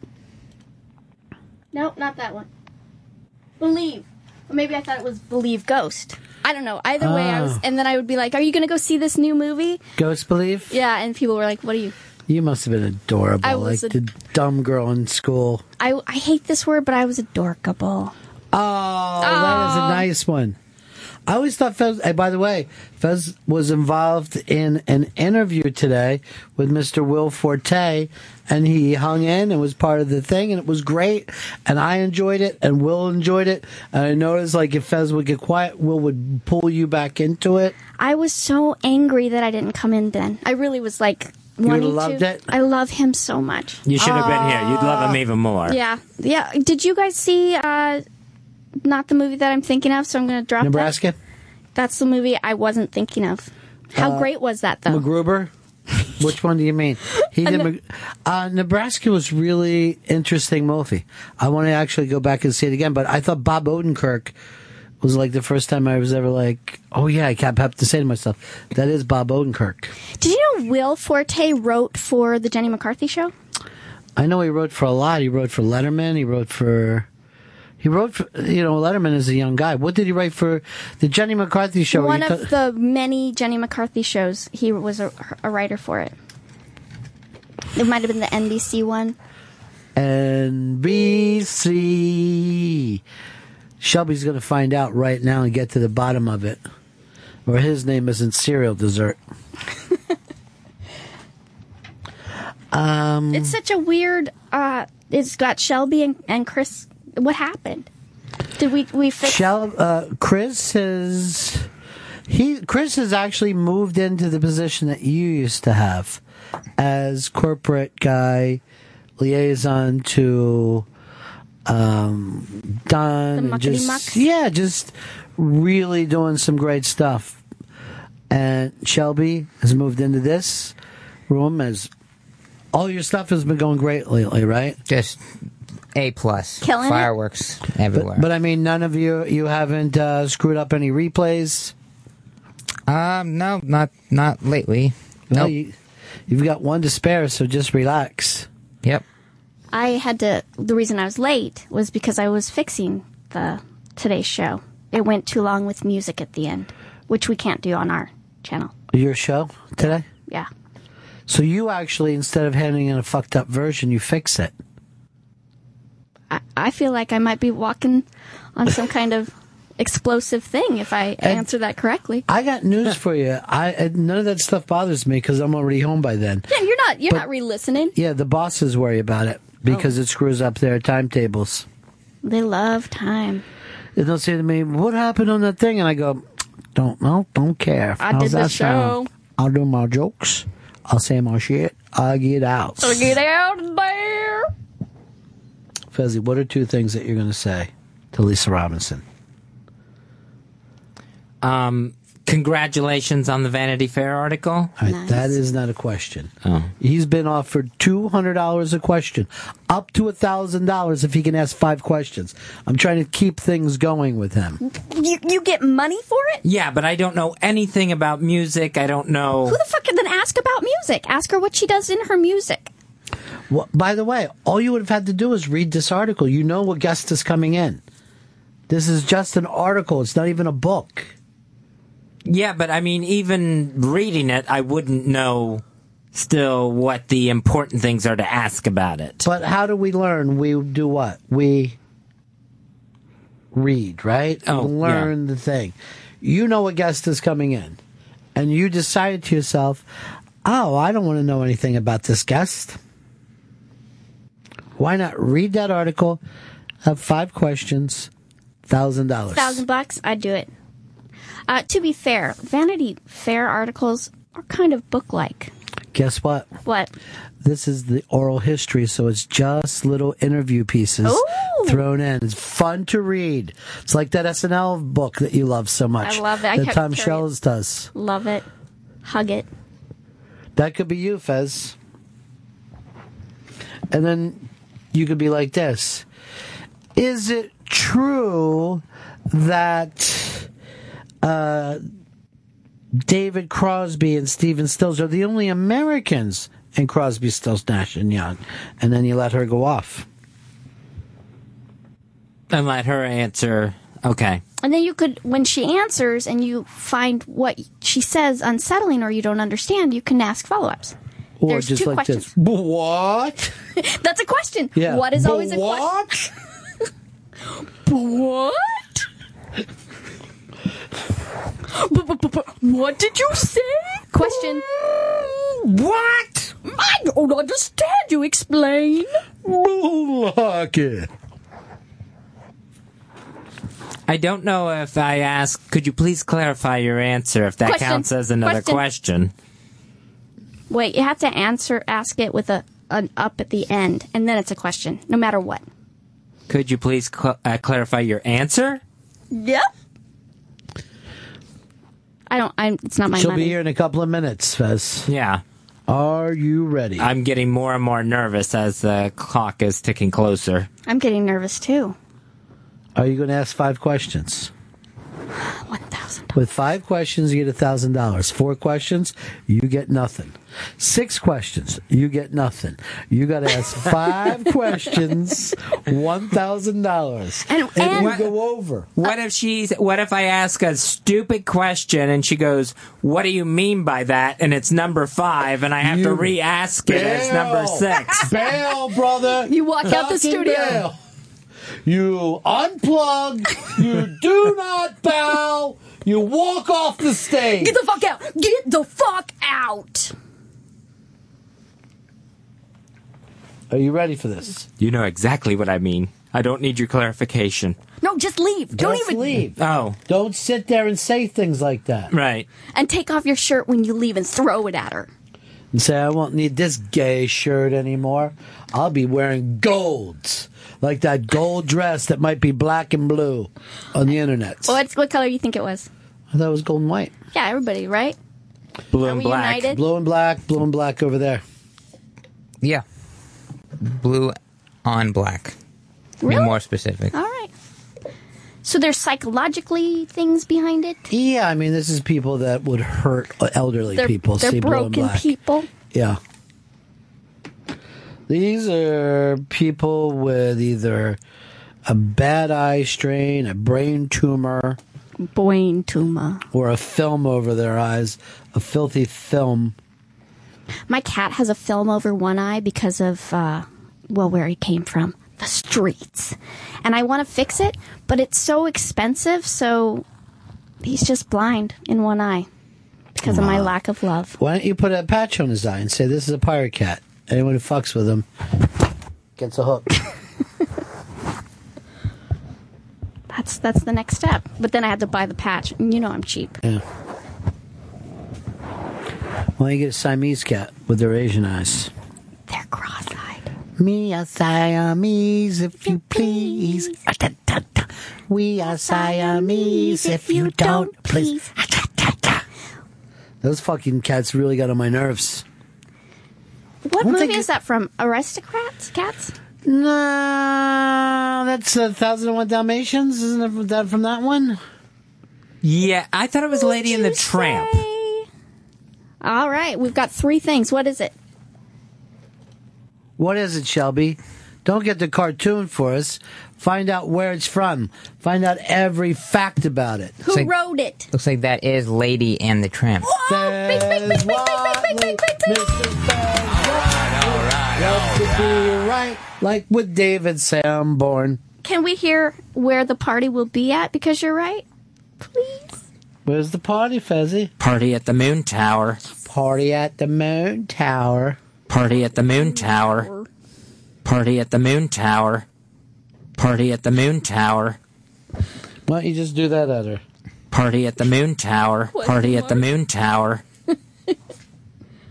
All right, ask one of your questions, Fez. How long does it take you to write an article like this? Nice.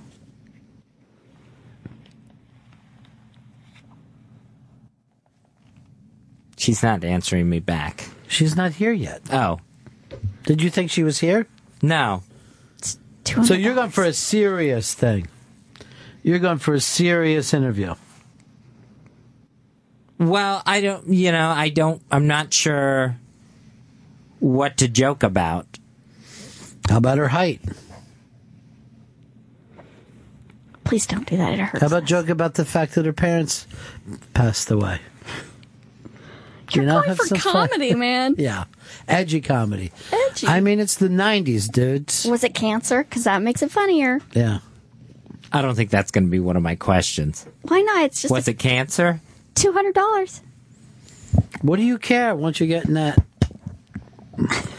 thick G-bow right on the barrelhead? If I ask about cancer, that's going to have to be question number 5. If it's question number 1, she may not want to answer the next 4. It don't matter none. You just laid down the questions. You just lay down salad. Why don't you ask about some of the groups? See, that's the thing that you got to understand. She's obviously passionate about this thing. Right. You jump into the passion. Think of how many of those people. We've had Graham Nash on the show. We've had Jackson Brown on the show. We've had J.D. Souther on the show.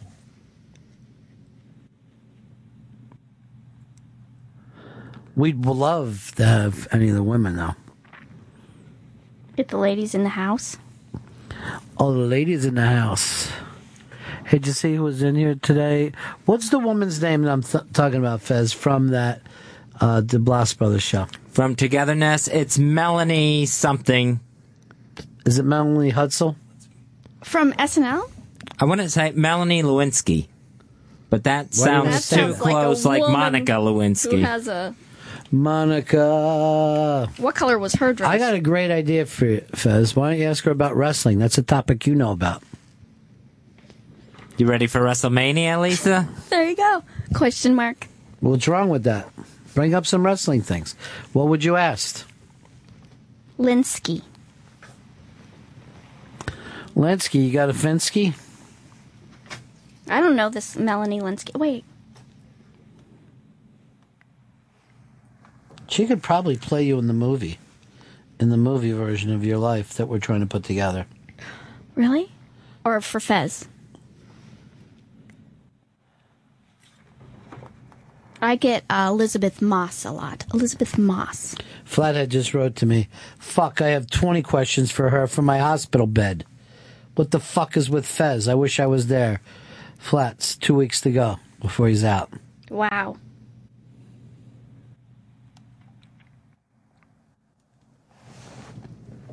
He's actually sending questions in now. Because you're not going to pay him. Mikey D said that he would love to have this deal. I guess I'm going to have to open it up to those guys if Fez doesn't do it. You can do it, Fez. Who would you rather see get the 1,000? Flathead or Mikey D? Flathead. ISIS or Mikey D? ISIS. See, that's...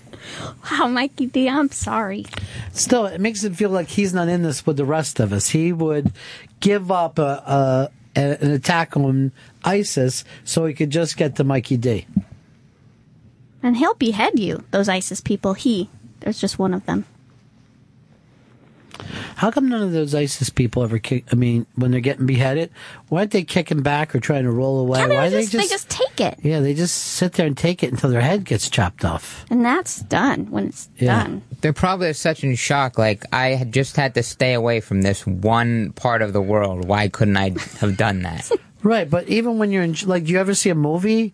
Harrison Ford's never in shock. He's coming up with something in the last second. I don't know if these guys would ever even know how to react if somebody got up and started running. They've never seen it before in their own videos. We all need writers. Yeah. I think opiates are big in that part of the world. They probably do that so they stand still, maybe. Oh, that's a good idea. I mean, what makes you think that opiates are big there? What opiates grow in the sand? They love opium in the Middle East. This is why they hate us. These guys They don't not do love any opium. drugs. You got them fucking confused with Burma. I can't believe that ISIS would cut someone's head off, but be considered enough to offer you a sedative beforehand.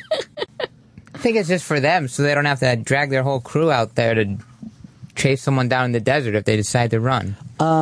Here's some people bringing up questions you could ask. What does a mouthful of cum taste like? How in God's name the Eagles' greatest hits continues to be a best-selling album year after year?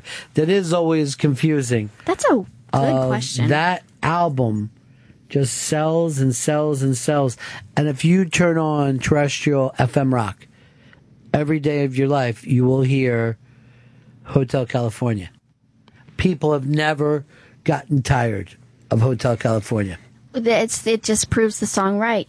Once you're in, you're in. You never get out. You're never getting out of that. But how does a DJ do it? You just be like this. And once again, because we need it daily, like a vitamin, like a one-a-day vitamin, here's Hotel California for at least the 10 millionth time on this station. Boing. You got the fingers. What? Again? Again we're playing this? Didn't we just play this an hour ago? Every hour on the hour. Hotel California. You'll never know what time it is.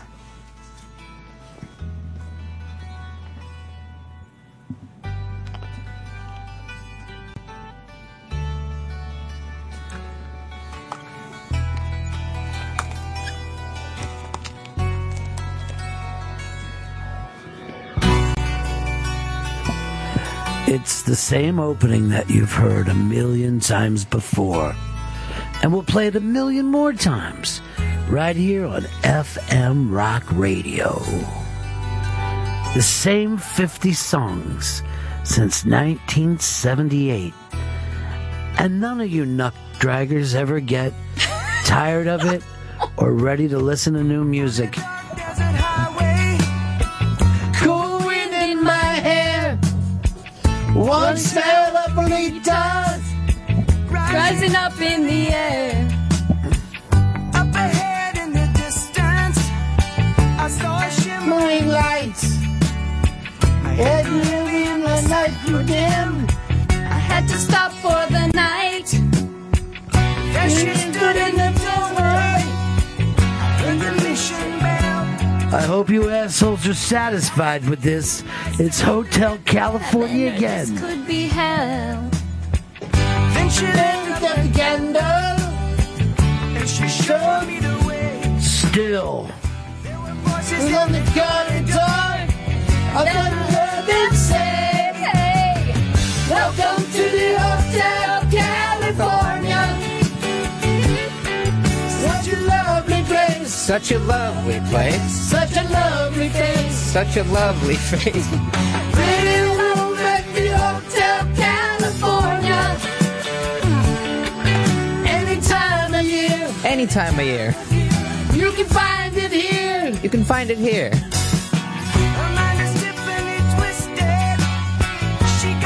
Why? Why? Wealthy. Do they have to hear this song over and over? Ladies and gentlemen, you all even own this song. And yet you still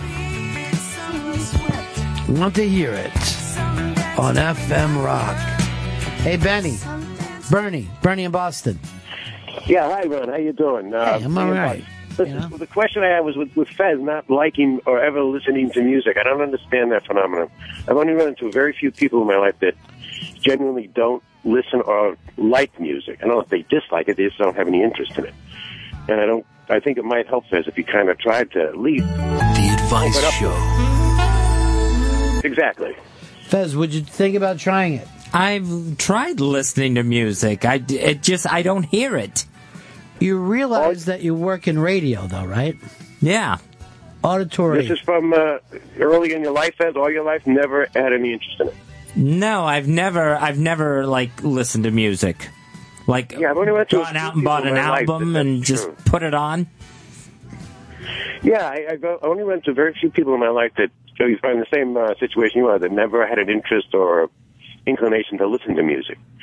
And it just seems like I don't know, it must be a neurological thing or something that people don't have that desire to hear it. I mean, it's The Advice Show.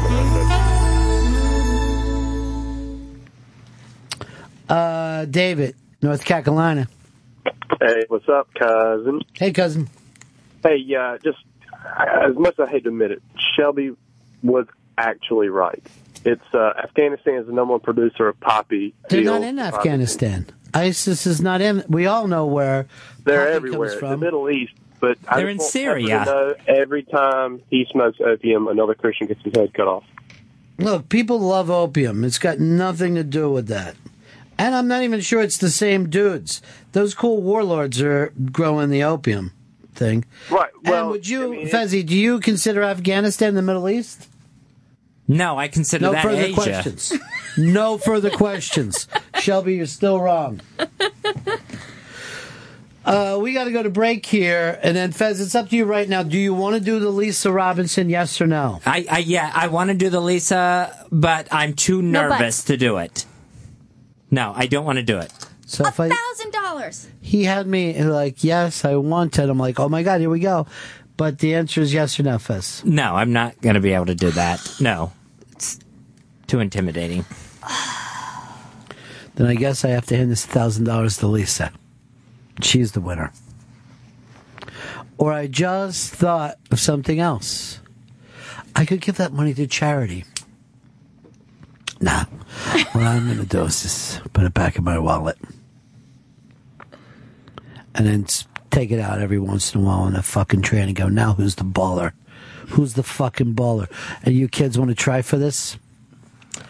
All right, so we got to go to break. Then we'll be. Michelle, I always love it when you come in. Thanks for having me. You don't do it very much anymore, though. Well, I would love to come in anytime. And you stopped caring about Unmasked, but at least we know that you're around somewhere and you're doing great work, and that's fantastic. I wouldn't go that far, but yeah. All right, break time. When we get back, talk about the L.A. Canyon scene of the 1960s and 70s with, seriously, a great writer, Lisa Robinson from Vanity Fair will be here, and I just love her so. So we'll break right back. You're listening to Ron and Fez Show. Ron and Fez on Raw Dog. Raw Dog. Comedy Hits. Channel 99. Listen to Ron and Fez whenever you want. Go to SiriusXM.com/on-demand. Ron and Fez on Raw Dog. Comedy Hits. Channel 99. Girls are coming to the canyon, and in the mornings I can see them walking. I can no longer keep my flight from, and I can't keep myself from talking. At first so strange to feel so friendly, to say good morning and really mean it, to feel these changes and I feel it. Young girls are coming to the canyon, and in the mornings I can see them walking. I can no longer keep my flight from, and I can't keep myself from talking.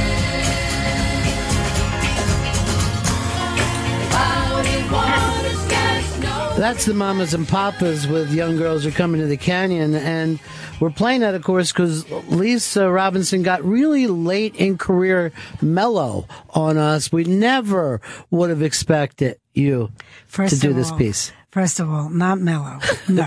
These were not mellow people. And Yeah. in fact, in the piece that I just had published in Vanity Fair on the oral history of Laurel Canyon, Peter Asher said to me, everybody said these people were mellow, but half of them were taking cocaine and Right. harder drugs, and they were not mellow people. Some of the music was mellow. But a lot of them were like, and it comes out, were real killers when it came to marketing themselves and the music. And, I've seen stuff where even Jackson Brown's work ethic is pretty extreme. How long he'll take to write a song. It was very interesting because I really was one of these New York writers who had one foot on the road with with Led Zeppelin and the Rolling Stones, and then the other foot was in CBGB's with the punk rock scene at the beginning of the 70s, Lou Reed, David Bowie.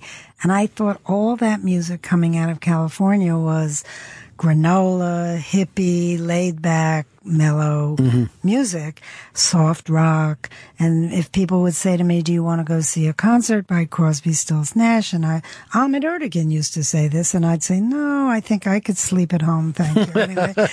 And I was such a snob about it. It really was unfair, actually. And then much later on, around 3 years ago, I thought, Americana. What is Americana? This term that started, it was like a free-floating term that covered everything from what T-Bone Burnett was doing to Mumford and Sons. And Alison Krauss and Robert. And I started looking back at a lot of this music, and I thought this was a scene this spawned so many amazing talents. People who are still working today. Neil Young, Joni Mitchell, who I always thought was genius, and she's a friend. And Joni and I always got along great. We were united in our distaste of Madonna was the first thing. And then the next thing was she's a great drinker and a smoker. And so we always hit it off.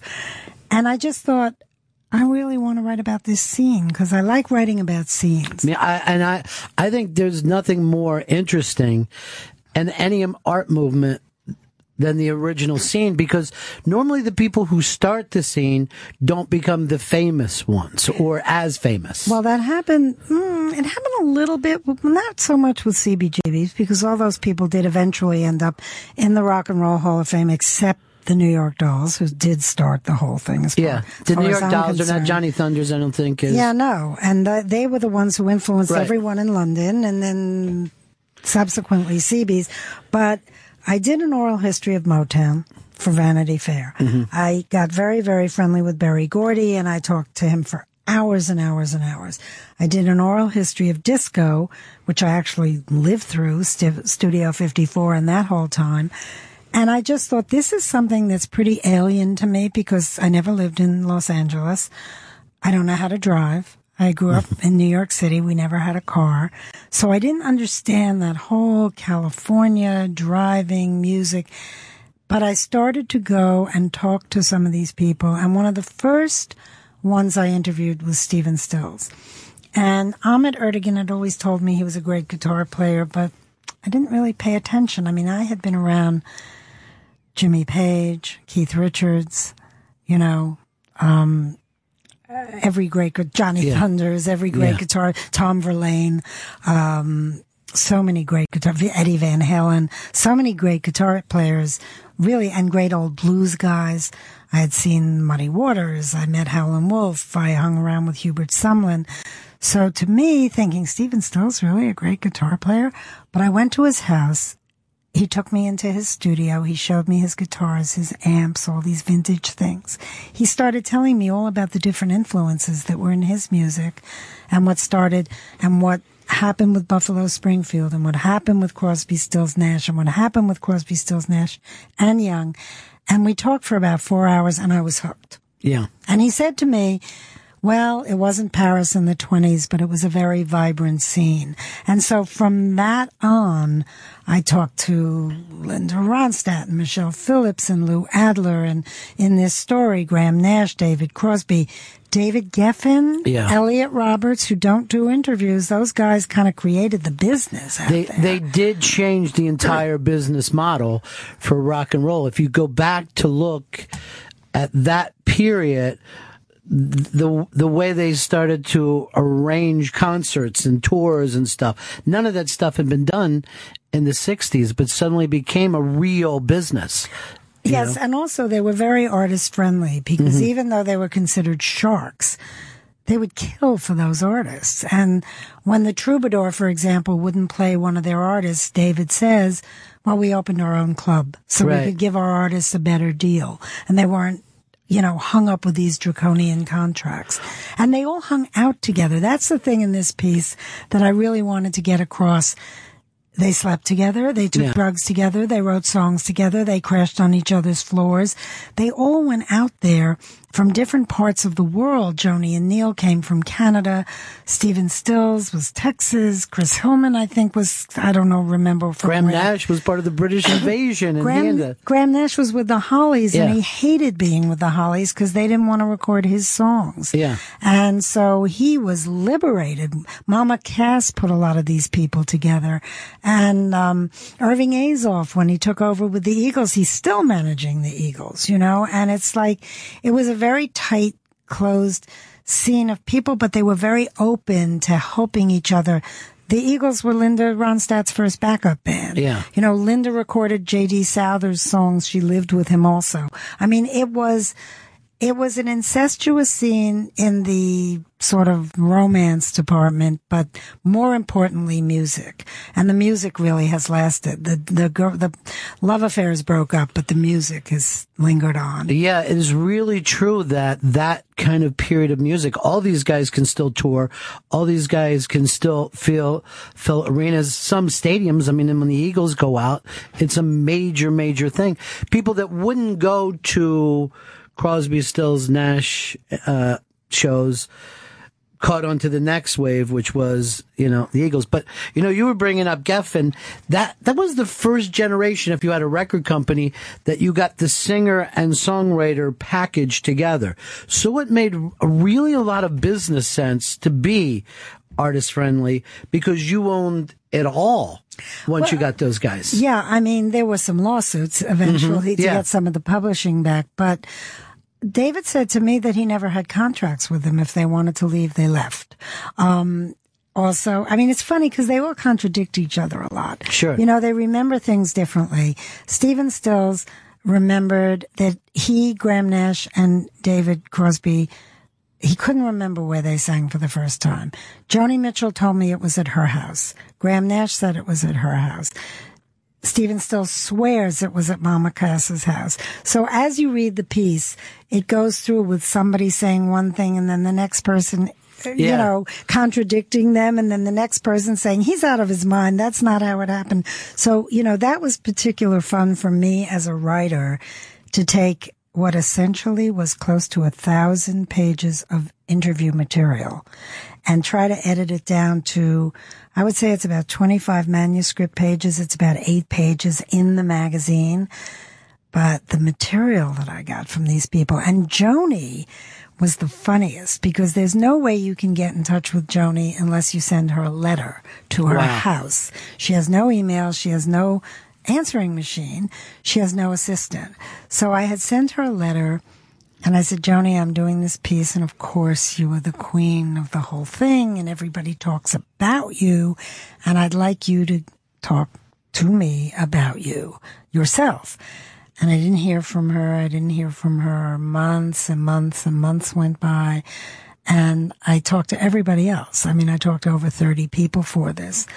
And finally I was resigned to just putting it without Joni. I was upset and sad, but I thought I'll do it without Joni. And I was almost finished editing and writing the piece, and the phone rang one day, and it was Joni on the phone. She said, "Hi, am I too late for your project?" I said, "Joni, I wrote you that letter like a year ago." She said, "I'm sorry, I've been in Canada, and I was sick, and I just got home, and I just started to go through my mail." She said, "Okay, what do you need?" I said, "Well, tell me your Laurel Canyon story." And I ran to get a tape recorder, plugged it into the wall.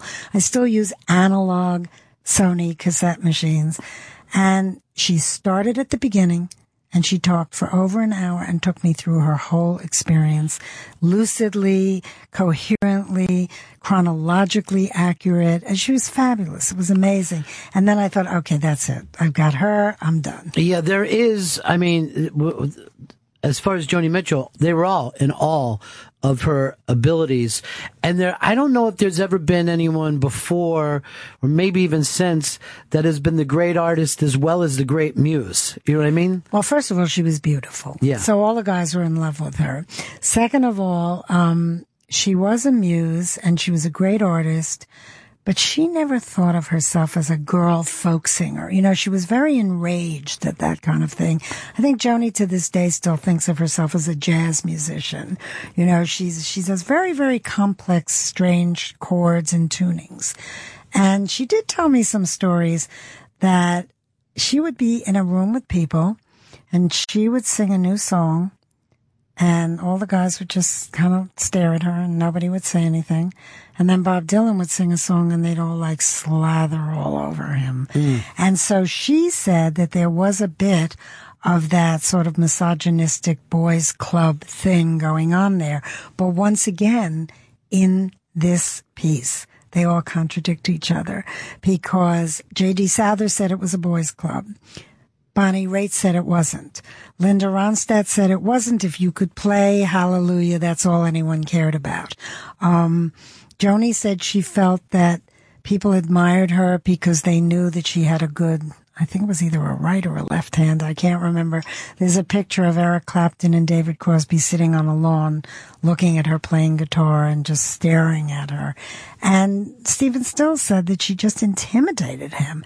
And when I talked to Cameron Crowe, also, who's friends with Joni, he said she was like the queen of that scene because David Crosby would sing her a song like Guinevere or something, and he'd say, I'm so proud of this, isn't this great?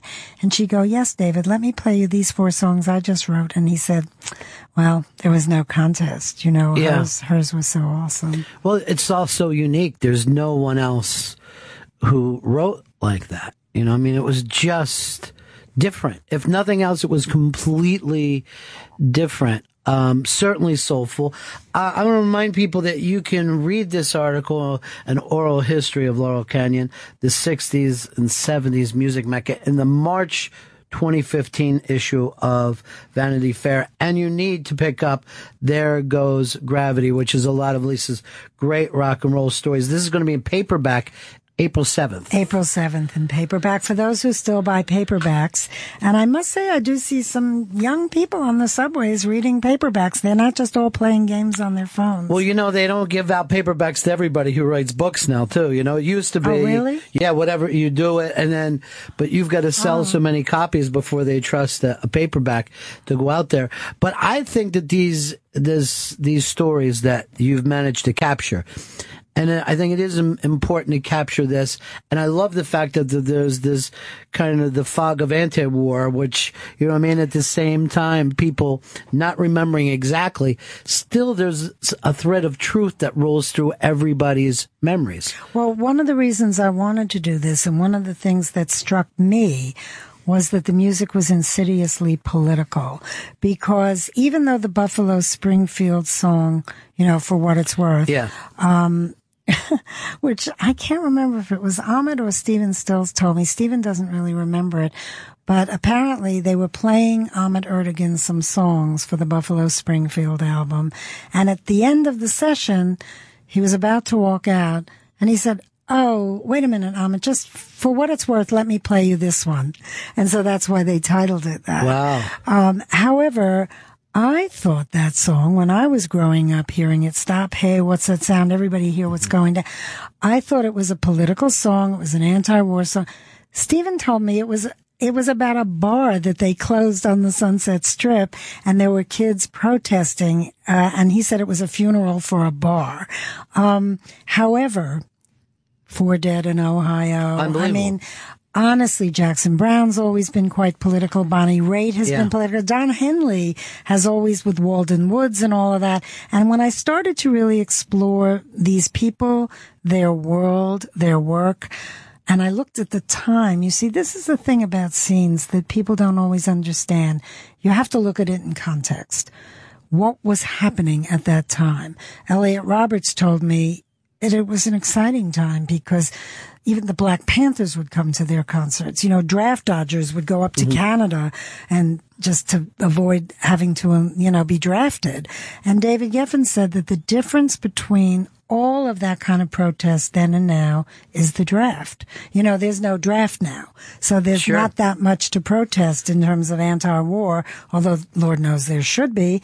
But, politically, George Bush knew not to have a draft because of what happened during Exactly. Vietnam. And I got to tell you, when I saw all the Ferguson and the Eric Garner and the, you know, I Can't Breathe and all that stuff, I mean, to me, as someone who lived through the 60s, I was, thank God, finally.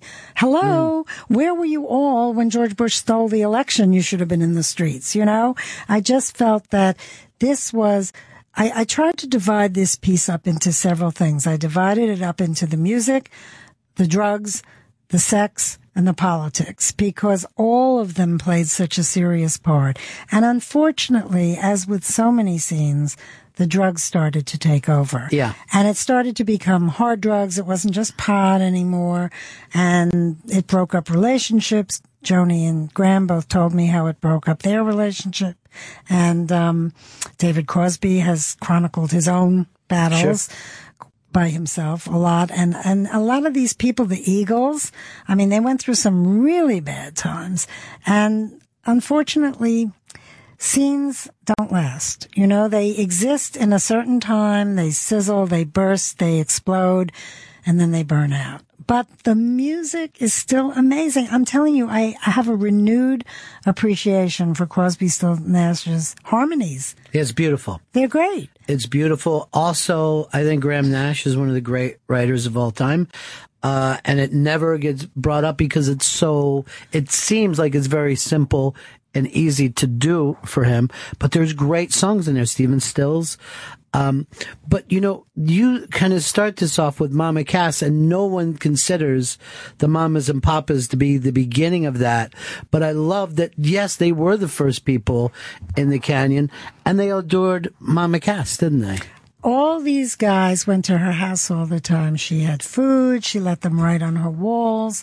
Michelle Phillips said it was a mess. She had to go there and clean it up. But you had to call her first. You couldn't just show up.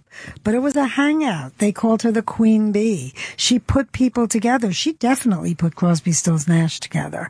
And the other funny thing is, I think it was David or Stephen. One of them said to me, well, we can still go out and play arenas, but in order to make the kind of money the Eagles make, we need Neil.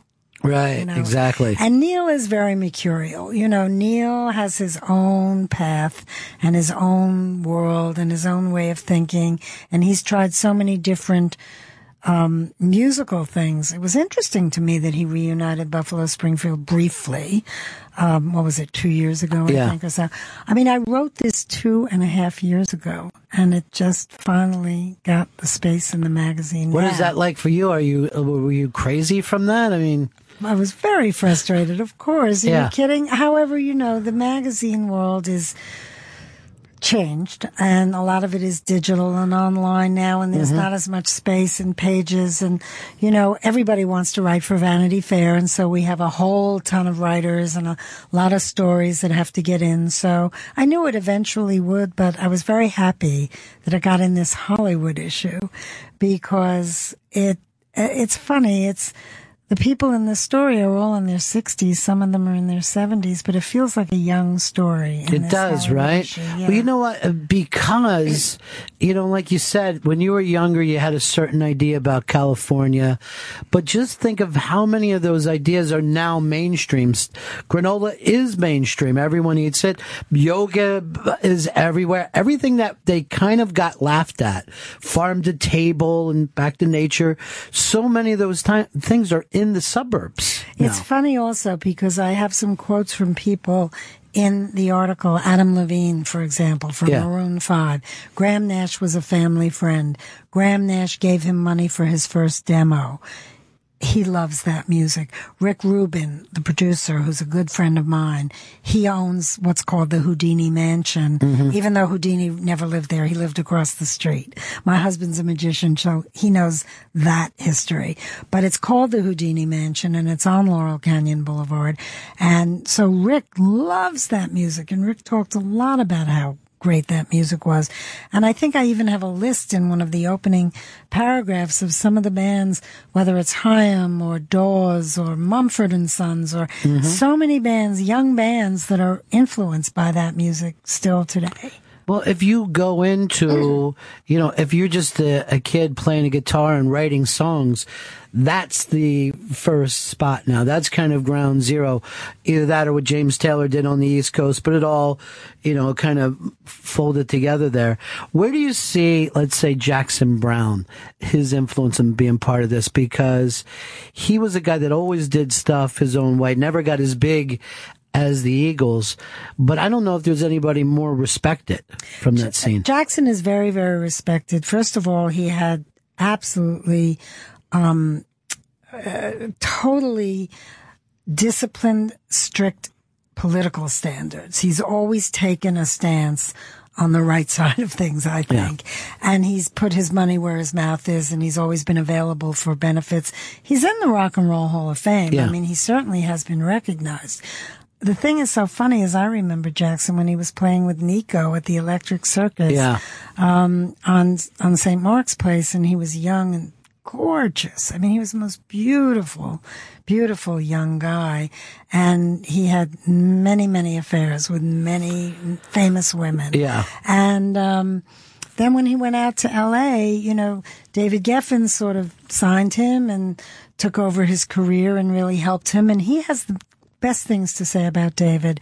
The other thing that's very interesting that people might not know that's in this piece a little bit is that David's first artist was Laura Nyro, who was very much a New Yorker. Yeah. She lived, I think, in the Beresford on 81st Street before it became a huge, expensive co-op. But it was something like that. And I remember being a young woman and young girl, actually, in New York City listening to Laura Nyro sing her own songs. Not the Fifth Dimension and the other people who she wrote for, because they couldn't get her to record. But David made her career. And David found her, and David was so taken with her talent. And she had a unique voice, a unique tone, a unique songwriting style. And in an insidious kind of way that seeped into a lot of stuff that happened in California. Sure. Because all those artists were David Crosby especially he said David Geffen took him to meet Laura Nyro and he was just blown away. He said anybody who was that taken with someone as creative as Laura Nyro had to be somebody that I wanted to represent me, even though it may not have ended well. But. And, you know, Laura Nyro, that music is still like cult, you know what I mean? It hasn't gotten above that. But the people who love it, it's their favorite. But I would agree that if you look at all that sound that came out of there, you don't trace that back to the Beach Boys. You really trace it back to the Village, you know? Well, you that's really where they all that. started. Yeah. I mean, Joni was singing with her husband, Chuck Mitchell, at the time in Greenwich Village when both David and Elliot saw her. I think Mama Cass was in the Mugwumps, which also was in the Village. Yeah. This is something before my time, thank God.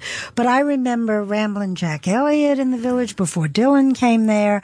And, you know, all of that, that's where they came. They came from all over the country to play those coffee houses there. And then they migrated to California. You know, New York has always been a tough place, I think, for musicians to live. I've loved the stuff that's come out of New York, obviously, Lou Reed, the New York Dolls, all of that. The Ramones, love that. Jazz, before it, Thelonious Monk, Miles Davis. I was sneaking out of my house, as I told you when we talked about my book. But it's a hard place for musicians to load in and load out with a van. There's not that many places to rehearse. People, you know, you can't be in an apartment building playing drums all night. So there aren't the same kind of garages. So California was kind of like the Wild West. But I mean, I remember going to California in 1970. I was the only person who wore black. There were no cool restaurants. They were like, it was rustic. It was like, I stayed at the Beverly Hills Hotel and then it became Hotel California on the album cover, you know. But now it's nothing but restaurants and everybody wears black and I still can't drive. But you're right. When you used to go out to California, it was it's probably what it feels like when people go to Montana or something now, you know? You're like, okay, these people live here on ranches and stuff and there's like one bar to hang out at. But if the right people get together, that's where there is that scene. And I always think it's interesting in every scene is that there's always some people who are not musicians who are very much responsible for the scene. Absolutely. I mean, in New York, Hilly Crystal at CBGB, Seymour Stein, who signed people to his labels, and California, David Geffen, Elliot Roberts, Irving Azoff, Lou Adler, Doug Weston at the Troubadour initially gave him a place to play. It's absolutely true. Elmer Valentine, who had the whiskey, you know, club owners, record executives, managers. The musicians need them and they need the musicians. Right. But, you know, there's a great line. Well, Geffen maybe is different. Elliot's different. They're still really pretty important. So is Irving. However, there's a great line in a John O'Hara book called The Big Laugh where it says nobody ever paid a nickel to see a Warner brother. Yeah. And, you know, the musicians, to me, and the music is what really, in the end, lasts. It does last, but I also agree that the thing that brings the end to every scene is always cocaine and money. Those are the two things that it's hard to stay yourself. Heroin also, I think, is, Yeah. especially in England. That's a drag. I know. It's too bad. The article, and you've got to go check this out. By this way, this could be a book. When I finished reading this, I'm like, let's keep going. Let's keep going. Thank you. That's very flattering, because whenever I read things that are too long, I'm thinking like, oh my God, stop already. So many people told me it was too short. And I said, well, it was 4,000 words, but I do have 1,000 pages of transcript I didn't use, so I may do something. I think it would be terrific because, like I said, this is as much of American music as jazz is, as country is, as the blues is, because it came from all the American influences, really, some British influences, but then it came out of California itself, which was in many ways the American dream back then, wasn't it? It was. And also there's some Latin in there, and there's Tex-Mex in there. Stephen Stills is responsible for that. He's a great arranger. He's an amazing arranger, and that also gets forgotten about. And you, to me, brought up one name with Michelle Phillips, who I thought was the face was of beautiful. California. Beautiful. That when you saw her, any pictures of her, you were like, there is a land where something like this takes place, where people are blonde and natural, and, you know. Yeah, it was very much, it wasn't beach blanket bingo. That was more kind of like spring break stuff. But it was a golden dream for a lot of people. It really was. And it was a place, I mean, Joni opens the story by saying, I saw a book that said the craziest, I don't remember the exact quote, but it's something like, some photographer found a book that said the craziest people in America go to California. Yeah. And the craziest people in California go to Los Angeles. And the craziest people in Los Angeles go to Laurel Canyon. And the craziest people in Laurel Canyon go to Lookout Mountain. So I bought a house on Lookout Mountain. That's amazing. Check out the article, An Oral History of Laurel Canyon, the 60s, the 70s, music mecca, in the March 2015 issue of Vanity Fair. And then Lisa's book, There Goes Gravity, available in stores and online, paperback, April 7th. It's a great history of a lot of scenes and a lot of different things. And I'm so happy anytime that you stop in here. I really, really appreciate it. Thanks so much. I love doing this. I'll see you next time coming through. Thank you.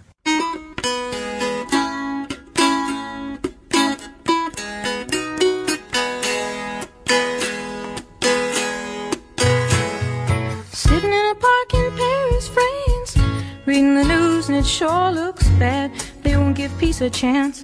That was just a dream some of us had.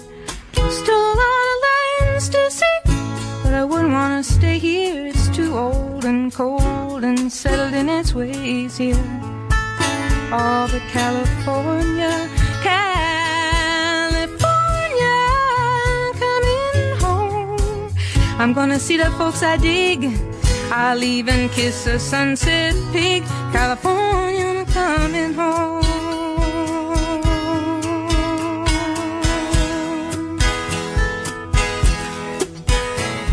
I met a redneck on a Grecian Isle who did the goat dance very well. He gave me back my smile, but he kept my camera in a cell. Oh, the rogue, the red rogue. He cooked good omelets and stews, and I might have stayed on with him there, but my heart cried out for you. California, oh, California, coming home. Oh, make me feel good, rock and roll band. I'm your biggest fan. California, I'm coming home.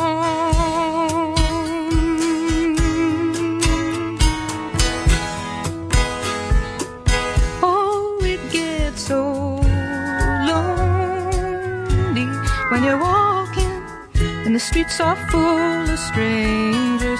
All the news on you read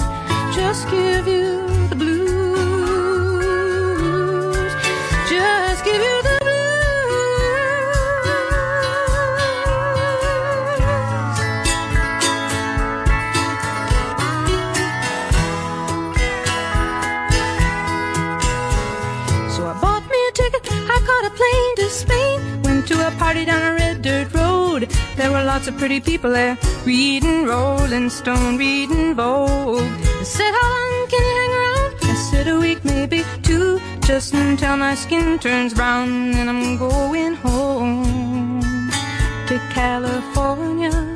California, I'm coming home.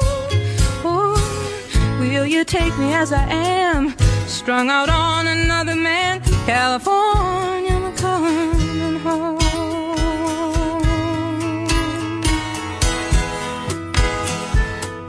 Oh, it gets so lonely when you're walking and the streets are full of strangers. All the news at home, you read more about the war and the bloody changes. Oh, will you take me as I am? Will you take me as I am? Will you take me as I am?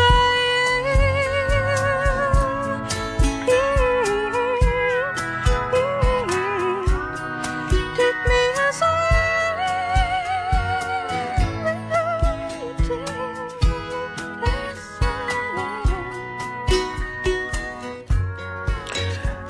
Joni Mitchell, and I want to remind everybody that you could read Lisa Robinson's article, An Oral History of Laurel Canyon, the 60s and 70s Music Mecca, in the March 2015 issue of Vanity Fair, and her book, There Goes Gravity, available in paperback April 7th. It's the hardback is still out there in stores and online, but the paperback, save a couple shekels for yourself, will be out April 7th. It's always been weird to me that I never lived in Los Angeles. I always thought at some point in my life I would live in New York City, I would live in Florida, and I would live in Los Angeles. Somehow Northern Virginia took the Los Angeles portion. Fez, what do you think? Next gig? We go out, we live in Los Angeles, you get a place in Malibu, there's a lot of gays out there. That sounds perfect for me. Do you really think that's where you would be happy? I don't know. I've lived on the beach in Florida and I kept the blinds closed. You're a lot of fun. You really are. The California sound, that great American dream that everybody has, that of course is, you know, completely false. It's TV, it's movies, it's music, and they sold us this mythology, and we're always looking for it, I think. I mean, that's why people, I think, need to hear the song Hotel California at least once a day for some reason. If you believed FM rock radio, people have never gotten sick of certain songs about California. Even Led Zeppelin was going to California. Which is why I brought up the British thing, and I saw her kind of tilt her head, like, almost like she went to say, you lost me, Ron, but she's way too kind for that. One of the really great rock and roll writers, Lisa Robinson, tonight on Ron Bennington Interviews over at Indie Channel, which is 102, 9 o'clock tonight. There is going to be an Unmasked played. Who's that going to be, Fez? That is Nick Stoller. That is Nick Stoller. Nick Stoller, very, very interesting guy because, you know, he's a director, and I thought, well, it'd be amusing to hear his stories. But quite frankly, he was one of the funniest guests that we've ever had on Unmasked. Just came out swinging the entire time.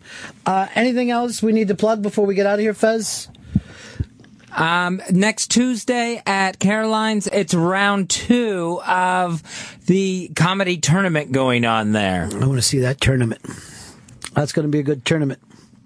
Why do you get your feelings hurt when you know I'm just having fun? I'm just stupid. You're not stupid. I'm teasing the way we have our entire life. So that is 7 p.m. next Tuesday at Caroline's for Caroline's Comedy Madness. What is it again? Caroline's Comedy Madness. Come on, what are they playing? Oh, it's their Comedy Madness tournament. See? We can have fun with that. I still say crick. After all these years, I still say water. I like a glass of water, please. That will be it for us then. We'll see you back in here on Monday. Is there something else that you had, Fez? I heard something in your ears. The South Beach Comedy Festival tickets are going on sale today. Well, they've been on sale since 10 o'clock this morning. South Beach Comedy Festival. Make sure you get in on that. Some unbelievable acts. Some great acts, including Bill Burr, Hannibal Buress, Patton Oswalt. Go to livenation.com for that. It's not a tournament, but it's a lot of fun.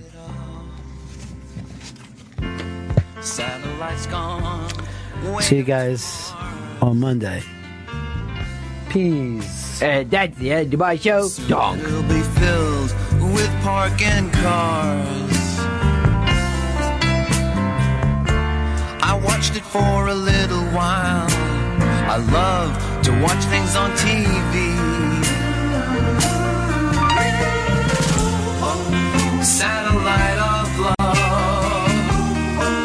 Satellite of love. Satellite of love. Satellite of. I've been told that you've been bold with Harry, Mark, and John. Monday and Tuesday, Wednesday to Thursday with Harry, Mark, and John. Satellites gone up to the skies. Things like that drive me out of my mind. I watched it for a little while. I love to watch things on TV. Satellite of love. Satellite of love. Satellite of love. Satellite of.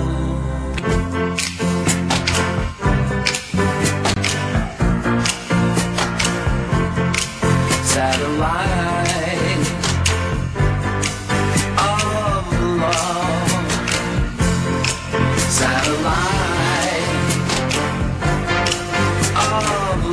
of love. You know what you've been doing? You've been listening to the Ron and Fez Show. It's now over, but don't worry. You can listen again and again on SiriusXM On Demand. Go to SiriusXM.com/on-demand. Listen to Ron and Fez whenever you want. Go to SiriusXM.com/on-demand.